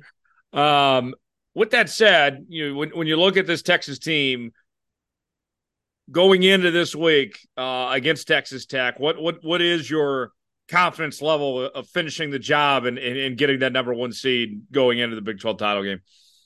So this team feels different than past teams, but the last few years, there's always been one game they shouldn't lose that they do. I want to say it was the Oklahoma game this year, because I always count Oklahoma as just a win or loss, and then there's another game. So it's usually like 2, and then maybe so on and so forth, some more. But so they lose to Oklahoma. They probably shouldn't have lost to Oklahoma. Quinn played terrible in that first quarter. So I don't know, man. Tech's going to come out on fire. But it is in Austin. It is at night in Austin, which is better than at night in Lubbock. So I think it's going to be a close game. But I think they get the job done. They go 11-1. We celebrate, and we go to the Big 12 title game next week. Yeah, and from there, then you're most likely playing Oklahoma State, could play K-State or Oklahoma, outside chance of that. How are you feeling about those potential matchups? Who's the team that you would want to see the most of those 3? If we want to make the playoff, Oklahoma. We got to get like what they did to us in 2018. They got their revenge. They made the playoff. If we play Oklahoma State, though, we win. We get scoreboard over every Big 12 team other than OU, because we're both going to the SEC. So, like, to go have scoreboard over every team, win your last game against every Big 12 team would be just a cherry on top of the Sunday of bullshit that the Big 12 is. Joe, I have this feeling that Texas is going to get screwed by the committee. That if Alabama wins out and beats Georgia in the SEC title game, I'm not advocating for this at all. Let me be clear. I got you. But I have a sneaky suspicion that the committee is going to jump Alabama ahead of Texas and screw the horns over here. Well, if they ever want any respect from any college football fan ever again, they won't do that, because I think even non-Texas fans will be like, they beat Alabama. How are you jumping them? How are you jumping them right now? Because Alabama, they struggled that game. They struggled against USF too. So, Texas has won a couple close games, but the talent level is a lot better than some of the teams that Alabama has played. So I don't know how you could reasonably, unless they kick the shit out of Georgia in the Big 12 title game. I mean, the SEC title game. If they do that, fine. Give it to fine. I mean, I could see it, but I still think it head-to-head matters. Doesn't matter if it's September, November, head-to-head matters. Yeah, I mean, and it's not like that this was a neutral site, close 50-50 game. In Tuscaloosa. 10 points on the road. A feat that, have happened one time in 60-something games? Yeah, no, I'm sorry. They took care of business. Like, it was not like it was close for that one point, but they pulled away. They didn't just squeak by them like they did in Austin the year before, game-winning field goal. So I don't know, man. I really hope the committee doesn't do that, but we need other stuff to happen too. We need Michigan to get killed by Ohio State. Excuse me, I'm tired. We need Washington. I think Washington's going to make it. I don't think anyone's going to be Washington in the Pac-12. And we need Florida State to lose to Florida or Louisville. And if that happens, then I think Texas squeaks in. Now, here's another scenario here. Let's take Alabama out of the equation. Let's say they lose to Georgia. And what if it's down to a Pac-12 champion Oregon and a Pac-12 champion Texas? I know that the committee as of late has really liked that Oregon team, and that would include at that point a win over Washington, avenging their one loss. But all the analytics and metrics, Joe, say Texas is better than Oregon. It's not even close here. How do you think the Longhorns compare to Oregon if it comes down to those two? Well, I think strength of schedule needs to really be taken into consideration, because Oregon plays, they play cupcakes. They Washington wasn't a cupcake. That was a good game. And so if they get that revenge, that'll be good for them. But I need to go to bed. But so if Oregon gets that win over Washington, then you gotta look at strength of schedule. You gotta look at who these teams beat. How many top 25 wins do they have? I know Texas has at least like 7. So because Bam, let's see. Let me look at the top 12 here because I'm pretty sure they have 7. It's because when you think about it, top 25, even though some of these top 25 teams aren't pretty good, you still got, they're still ranked, still top 25 of the nation. I mean, let's see. Texas they beat Bama. That's 1. Oh, dang. Well, I guess everyone dropped out. Oops, that's not good. Kansas State, that's 2. Well, I guess everyone. Well, when they played them, they were in top 25. So, dang it, everyone's losing. That's not good for Texas. Kansas was the top 25 team. Yeah, and I think that's got to count for something because teams fall off, but how you played somebody, I think, should go into a factor of, hey, they were this good back then. Yeah, I agree. It didn't work out. Like I think Colorado is a great example of that's a team that if you beat them early in the year, like Oregon did, for example, that's a whole lot more valuable, I think, than a win over Colorado now. Yeah, exactly. No, for sure. Because Colorado now. Well, Colorado, they came out of nowhere, and I think Prime used the element of surprise. No one knew what was going to happen with Colorado, and he rode that to what are they 3-0? Yeah. So, and now after Shedeur was selling his merch at halftime against Stanford, I was like, oh no, that they lose there, and now they've just gone downhill. I don't think they're not going to make a bowl game now. Actually, I'm pretty sure. Yeah, they're not bowl eligible. Yeah, that's incredible. Yeah, that's incredible. Because they started 3-0. They needed 3 wins, so they couldn't get it. Quinn Ewers. Let me ask you about him. We heard that from Pete Thamel that very good chance he's coming back next year. What's the feeling there? Are you glad that Quinn is coming back, or were you ready for Arch to take over? I think Quinn did need to come back for his NFL potential. I feel sad because Malik's going to transfer. Malik is 100% transferring. I don't think Arch will transfer. I really don't. I think he's a Manning. He'll still get the team for 3 years, or hell, he might need just 1 or 2 if he wins the Heisman. But it's gonna be sad because Malik's gonna transfer for sure. And I think he was a lot better than what he showed. He didn't get a lot of playing time, So we'll just gotta see because Quinn's got an arm. Actually, though, I think he's still hurt. He threw a screen pass at Iowa State that was like level with us. That ball said just died. It was like a 4-yard pass and it died. He just didn't look like he had the same kind of oomph on it like he normally does. So I think Quinn does need to come back and pray doesn't hurt his AC joint again. But yeah, I don't know.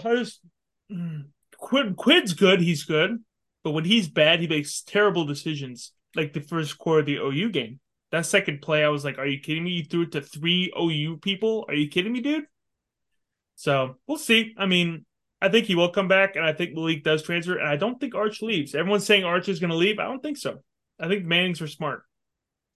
There's one possibility that I was thinking about as far as Quinn goes. I know that they're saying there's about a 90% chance he stays and all that.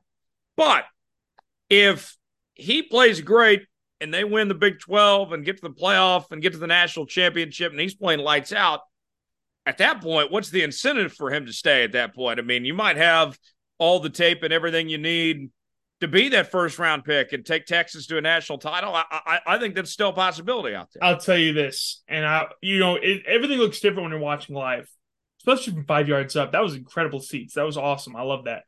But his feet are still happy. He's still thrown off his back foot. His mechanics are still raw. And now it's curious because it's like he was the number 1 rated quarterback of all time coming out of high school. You would think he would have learned by now, but no. And I don't know if it's because of the line. The line didn't play too bad, but you can tell he still needs work done. So can an NFL team do it? Yeah, an NFL team could teach him stuff. But does he want To be fair, he's from South Lake. He doesn't need the money, but that's a dig at South Lake. Sorry, but you know, any player wants to get what they're worth, and I think he can be a first round draft pick. I don't think he is right now, though. I mean, I'll be honest. I like him better right now than I did Anthony Richardson at this point last year. Oh wow, yeah, that was interesting how he got drafted. What, fourth, right? Fourth overall. Yeah. And he played fine as a rookie till he got hurt too. Yeah, exactly. So it's interesting. So honestly, at this point, the draft's kind of become just a shit show, honestly, because you have your typical number one picks, Myles Garrett, Baker Mayfield, those guys, but then you get like Anthony Richardson. I had no idea. I thought he was going second round. I really did. But so Quinn could throw caution to the wind and see if a team will pick him up early on in the first round, or whatever. I don't know how the money works out for first round picks, but second round picks and whatnot. But I don't know if he wants to perfect his skills. I'd say come back another year. It's gonna hurt, like I said, because Malik is really good, and he's gonna go torch it somewhere else, and that's gonna suck. We think he might go to UCLA. Actually, he's from California. UCLA is gonna need quarterback. I don't know how he fits in with Chip Kelly's scheme, but Chip's about to get fired, so I don't know about that. Okay, well, never mind. Maybe he wants to go play for Lincoln Riley. Yeah, sure. You gotta be so happy as an OU fan. Grinch got fired. I was like, finally, dude. Like that he honestly, like, in this way, don't hire your friends, man. This is what happened to Tom Herman. He hired Todd Orlando and Tim Beck, and they hired Mike Yurcich, and they all sucked. But they were his friends, so he hired them. No, you can't do that, man. If you want to be a winning program, you can't do that. And honestly, I think Lincoln he was the product of a couple of good transfer quarterbacks. Oh, without question. Yeah, it's starting to, three, and right? The foundations that was built by Bob Stoops. Yeah. Because, Baker came in right on the heels of Stoops, right? Yeah, Baker played a year under Stoops, yeah.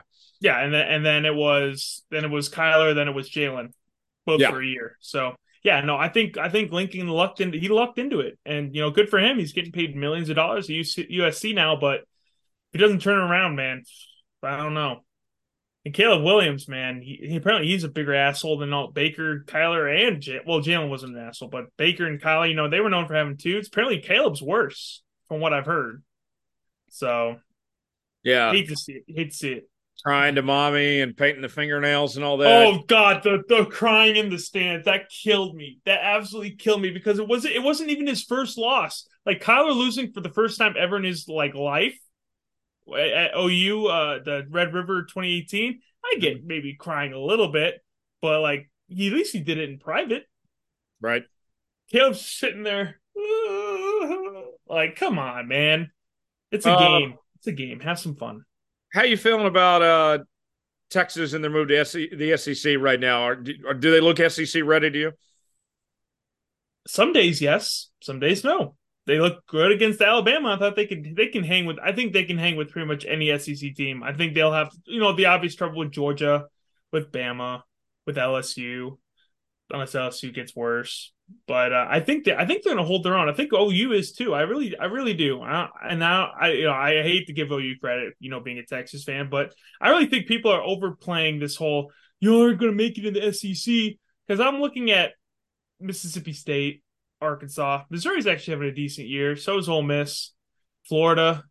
Like, name a better team than Alabama, Georgia, and I don't think LSU's doing that good this year. I think they have 3 or 4 losses. Oh yeah. So the thing for me that I think is going to be difficult for Oklahoma and Texas going to the SEC is just the week-to-week grind. I mean, you look at it now, there's weeks where Oklahoma and Texas are playing right now. Teams like, the Houston, BYU. BYU's, of the world. And now they're going to be going from, all right, we got Alabama one week, Ole Miss the next, Georgia the next, even South Carolina, that to me, I think is what's going to be the adjustment. But, I mean, to the same extent, Joe, SEC teams are also going to have to adjust as well. Their schedule's got a whole lot tougher now, adding Oklahoma and Texas to the equation too. And I think one thing that's going to help, at least Texas, I don't know, the saying has been we're everyone's Super Bowl. SEC ain't going to care. A&M will care. That's about it, though. The SEC isn't going to call it a Super Bowl. So those teams like Arkansas, Mississippi State aren't going to, like, they'll come out to play, but it's not like Tech's going to come out and play Friday night, you know? Where it's like, we have to beat them. We have to beat them. We're talking shit about them in their media. We have to beat them. Iowa State's offensive lineman was talking crap, too. And then he got destroyed. That was hilarious to watch, actually, live. But so I don't know. Maybe it's egotistical as a Texas fan to say, but it does feel like even the shitty teams have come out and given us their best game, and I don't think that's going to happen in the SEC. Yeah, I could see that. At this time next year, we're going to be getting ready for a Thanksgiving game against A&M, and they're going to better be on Thanksgiving. That's for sure. And they're going to feel right again to get back to that series. And I know that there's been a lot of bad blood and everything, but just to have that again, like what we witnessed the last 15 years of, all right, we're playing Tech this year, or TCU one year, it never felt the same. No, it was always Texas A&M on Thanksgiving. And I tell you what, that's going to be the game circled on the Texas schedule. They could go 3-9 for all I care, but they better beat A&M first game back on Thanksgiving. Because if they do that, then A&M has nothing to talk about ever. They will never be able to talk again. But if they do win, they're going to be like, this is why we didn't want to play y'all. We were going to beat you anyway. So, because Aggies are stupid. So, well, most UT people hate A&M, and it's like A&M for A&M, and it's respect for OU, kind of, right? Yeah, I agree, and I respect OU. I mean, I'll talk shit to them before the game, but after the game, I'm like, all right, you want a beer? All right, sure, man. Yeah, let's go. Because like that, most OU fans are polite. You know, the shit talk before the game, respect after the game. Because usually it's a good game, you know. So, but A&M fans, they're just idiots, man. They are idiots. Well, and OU and Texas are forever business partners now with this move. Like they holding hand to hand with this move together. Yeah, I want to talk about that real quick. Why is everyone blaming us? Because OU's kind of like just like sneaking out the door, and everyone's like watching Texas go out there. Oh, Texas, why are you leaving? And OU's like, yeah, we're also leaving, guys. See you later. Like, I don't know. Has it felt like that? Has it felt like that to you? Absolutely, it has. And I'll say this: the kind of the ins and outs of the business here that you and I get that most people don't realize what's going on.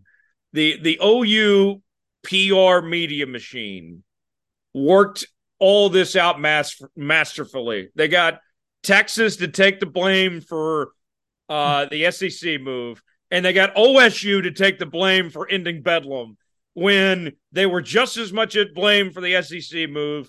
And it was all their fault for ending Bedlam. Oklahoma State had nothing to do with that. That was all an OU. And somehow really? Oh, my God. Their PR machine was able to blame their rivals for it.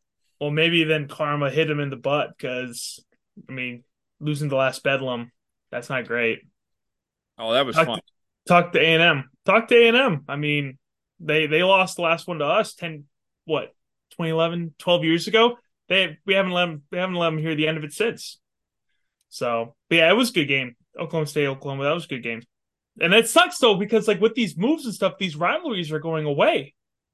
Like, Bedlam was always a good game. Try to think of some other ones from other conferences. You know, what's interesting about that, I was talking to Tim Barreto about this a while back. To an extent, yes, it sucks that a game like Bedlam is going away. But as a consumer, would I rather watch Oregon play Oregon State or Oregon play Ohio State? And I'll take Oregon versus Ohio State every day. No, okay, that's fair. Now, if this game's good on Friday, they're playing Friday. Yeah, they're playing Friday night. If this game's good, you know, Oregon State beats Oregon. Because let me tell you, man, Oregon State and Washington State have been the two teams that have gotten screwed the most out of all of these moves. The Pac-2 now. And they've come out and played this year. I'm pretty sure they have decent records. Not going to help them, you know, but yeah, Washington State's like 5-6, and Oregon State's lost 2 or 3 games. Yeah. Oh, okay. I was about to say Oregon State more than Washington State, but yeah, I know. Dang. Okay. Well, I guess Washington record since we did their criminal stuff. Okay, but yeah, no. So Washington's undefeated. Oregon State, yeah, they're 8-3. They're 5-3 in the conference. So Yeah, Washington State's 2-6. Okay, so not so much Washington State, but Oregon State, they're like, we're still here. We're still playing. It's a rivalry game. They could come out and kick Oregon's butt. They probably won't, but that'd be nice if they do. On the A&M front of their coaching search, I subscribe to the theory, Joe, that they got rid of Jimbo solely about Texas to compete with. It was about competing with UT coming in the league. They didn't want to have Texas come into the league and they be stuck with Jimbo. I agree because you can't have the number one recruited class and then go, what are they, 4 and something, 8 and something, 7 and something? They've won 6 games. Yeah. Yeah, they're what? 6 They're and 4. Yeah. 6 and 5. You said they're 6 and 5 right now? Yeah, no, you can't. 4, yeah. 6 and 4. You can't have that. You can't have that. You can't do that. Like, so that's why, and it cost them a pretty penny, that's for sure. And honestly, it might screw them because, like we saw with Sark, the first year, not always the best. Sonny Dykes is the example because he got lucky. I think that was a flash in the pan because look at TCU now.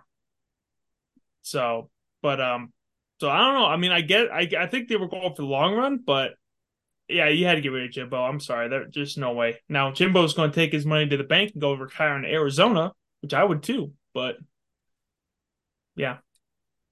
Last question. We'll end on this. Right. What are you going to miss most about the Longhorn Network?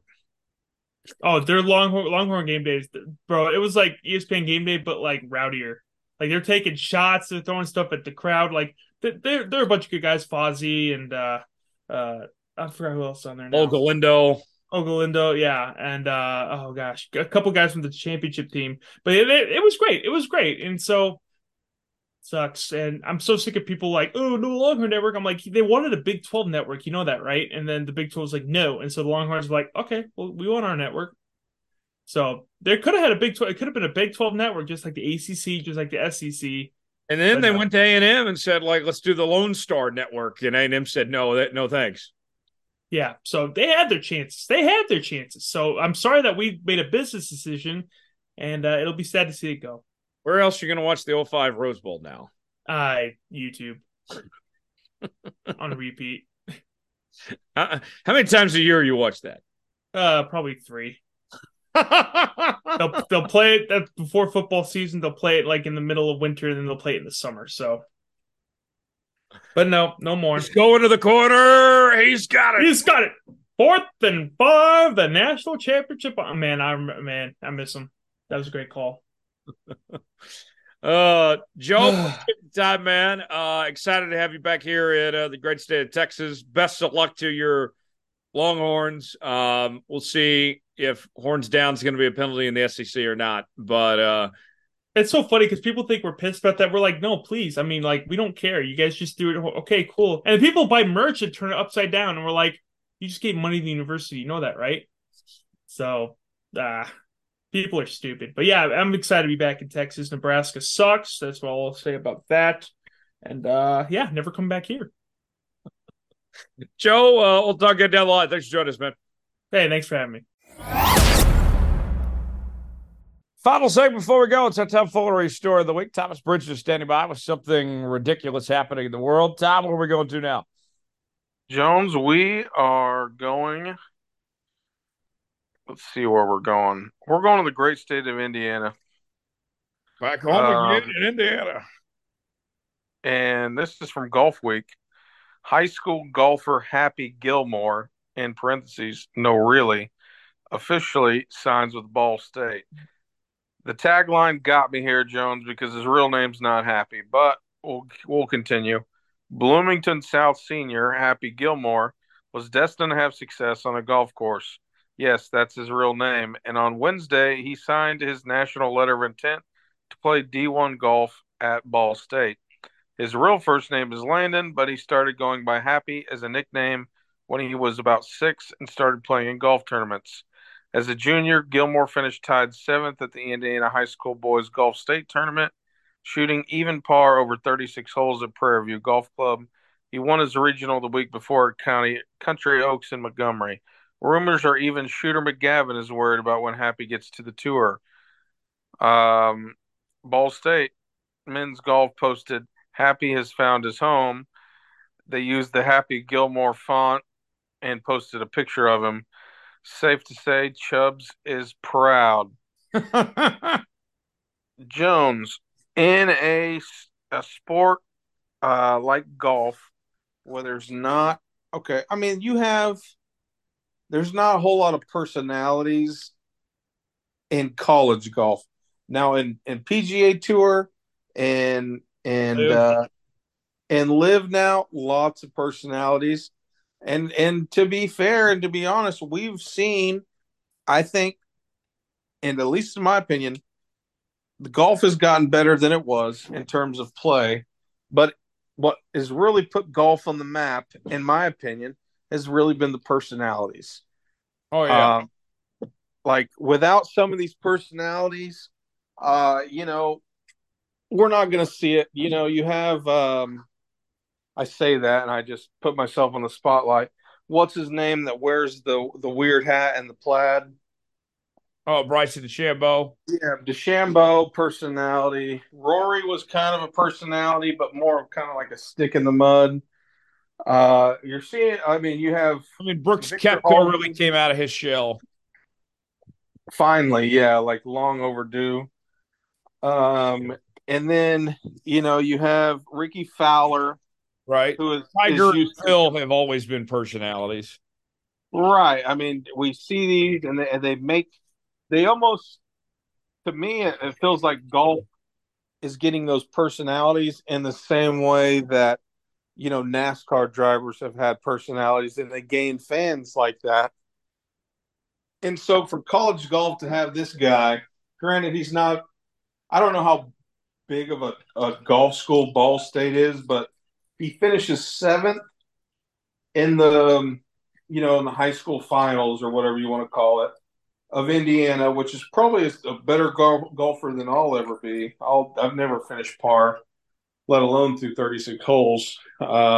So credit to him for that. But is Happy Gilmore at Ball State the one that puts men's college golf more so on the map? Are you buying Ball State men's golf? I'm here for it. I'm definitely here for the NIL deals. He's got to get an NIL deal, Tom, with Subway. Yeah. I wonder, and I'll have to look more into it. There have had to have been people already calling. Now is using a prior movie. Is it that inventive? Like, they didn't name him Happy, but obviously, if you think about it, his parents. Let's see, the kid's 18. When did Happy Gilmore come out? Happy Gilmore came out in like 96. Okay, so yeah, his parents were old enough and probably watched that movie. I'd like to see if his dad's like a big golf head, and just already knowing when that movie comes out, his dad's last name is Gilmore. He sees Adam Sandler play in that movie in honestly, really Adam Sandler's prime. That run of what is it? Eight Crazy Nights, Mr. Deeds, 51st Dates, Happy Billy Gilmore. Madison. Yeah. Yeah, that Big Daddy. Yeah. That run of movies for Adam Sandler is legendary. So his dad's probably, getting ready. His dad was probably his age now when Happy Gilmore came out. Thought it would be probably fucking hilarious to name his kid Happy. His wife said no. They named him Landon. And then when he was old enough and took an interest in golf, his dad had his one shining moment. By the way, Uh, Landon is a stupid name, by the way. Like, I don't know. The only cool Landon I know is my like third or my second cousin who's maybe he's in high school in Texas, but he's a like pretty cool kid. Other if than you that, go, I don't know any cool Landons. if you're going by Landon, you're asking to get bullied. Or you're like the lame bully, like the one that you bully people, but you're not even cool. Right? I could see that. So this kid, and honestly, the picture of him, Jones, he's got the short hair in the front. He's got the mullet with the hat on. He looks like he was probably He looks like he could be playing Arkansas golf if you get my drift. Yeah. I mean, if I'm him and having that shtick, I'm smoking a cigarette on hole one. Oh yeah. I Uh, mean, you get this kind of attention, you have to run with it at that point. You have to. well, and then I know that it might not be the most popular thing to go to a college golf event, to support your school, whatever. But I would be doing what I could to get my friends to invite their friends to come to my tournaments and start chanting happy. Oh, can you imagine? Right? Um, and you got to think, I don't know, there's probably not a database for this, but what if there was like a kid out there with the last name? I didn't, to be fair, I've met people with the last name of Gilmore before, but I've never met someone with the last name McGavin. Yeah, I haven't either. And I don't even know anybody famous with the last name McGavin. Yeah. He So if needs there is, he better be playing golf. yes, we need a shootout for the tour championship between Happy Gilmore and Shooter McGavin. Like I wonder if there is a college golfer out there with McGavin and they've joked about it before. Hopefully this kid like is pretty good. I mean I'll be rooting for him. Like I want this kid to win. I mean, how quickly do you think he got that nickname of going by Happy, of with the last name Gilmore and then playing golf? Like, was that immediately day one of college golf? Like, oh, we're calling you Happy. I mean he was 6 years old when he took up golf, which is probably about the time for some of these kids to take up golf or at least start, at least going to the range with their dad and stuff. That's probably about the time that I would assume that would happen. Like you go to the range with your dad, and you're 6 years old and like golf because you've been at the cart with your dad. You start riding around, hitting golf balls for fun or the little practice balls, and then your dad says, you know what, we'll get you a set of kids clubs, and well, he's hitting the ball pretty well, and then you're like, you know what, it's time to give you the nickname Happy. Right. Do you think they call his dad Chubb? I don't know. As long as his wife doesn't call him Chubb, I think he's okay.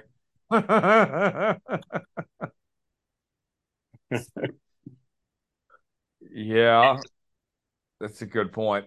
Gosh, that's good. Happy Gilmore. There's no alligators in Indiana, as far as I'm aware. Yeah. Uh, don't be knocking off dad out of the window. Yeah, Hot take, Tom. I think that Happy Gilmore is a better movie than Caddyshack. I agree.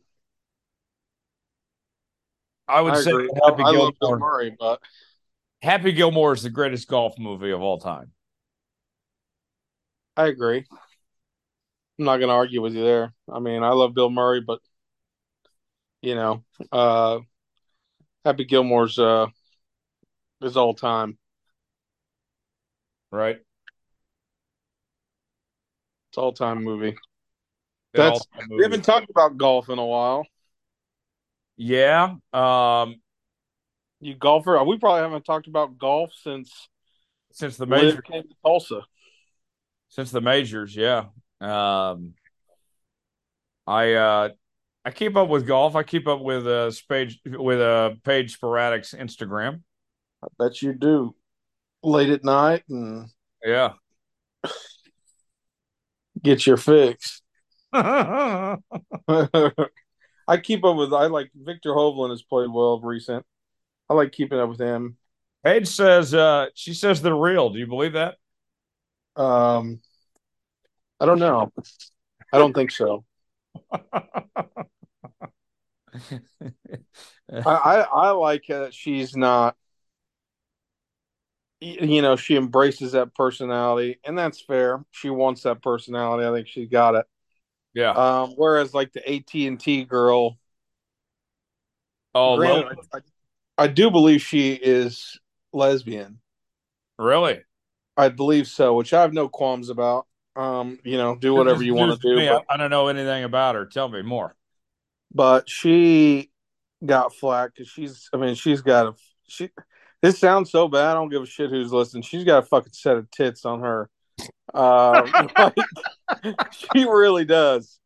I mean, I'd like to. I mean, that sounds so bad. One of these days, it's going to come back. They're like, I'm going to like an interview for something one day, and they're going to be like, "Is this you?" They're going to play the clip, and it's going to be like, "Yeah, I don't even care who's listening. She's got a set of tits on her," and I'm going to have to say, "Yeah, she does." I'm going to have an interview with AT&T one of these days, and they're going to be like, "Is this you?" And I'm going to be like, "Yeah." Do you You not said this agree? about Lily? And I'm going to be like, "Do you not agree?" And I'm going to look at them right in the eye, and they're going to be like, I'm just, it's facts, man. Like, congrats to her. I mean, if that's what she wants. If she doesn't, then I'm sure she makes enough off those commercials to have a breast reduction if she so chooses. I'm making a clear observation here. But she was roasting people, not like she was hammering people talking about her boobs, and almost in the same way that Aaron Andrews was giving people a death glare for talking about that video, which is in Aaron Andrews' case way worse than people talking about like Lily on AT&T commercials. Oh, speaking of Aaron Andrews, we didn't bring this up. I got to ask you the whole Aaron Andrews, Carissa Thompson thing about Carissa saying that she made up information for sideline reports and all that, and everybody getting in a hissy fit about that whole situation. Tom, what she did, I thought it was wrong, but like to just put her, you know, the way they made her out to be the sacrificial lamb and everything, and this meme on the internet, I thought things went a bit too far on that. Like she made a mistake. It was 15 years ago. Life goes on. Yeah, and then people coming after for that, like I get it, like what it does because it already enforces a stereotype that Like we we see. all did stuff we regretted 15 years ago. Right. I mean, her admitting it is one thing. The people coming after her that are like, you know what this does? This only enhances the stereotype that only hot women get these sideline reporter gig jobs, which you never seen an ugly woman. Holly Rose floating the line there. She's just getting close, but you never seen an ugly woman on the sideline. That's just what it is. You can come after me if you want, but you talk about men on the sideline. I tell you what, Booker McFarland's not the best looking sumbitch in the world. I can tell you that. He's got a face more for radio. Along with a lot Remember, of the other ones. remember Tony Siragusa? Yeah, I was about to say, said the goose. I mean, that men and women. More attractive people get the better end of the deal at the end of the day. I don't care who you are.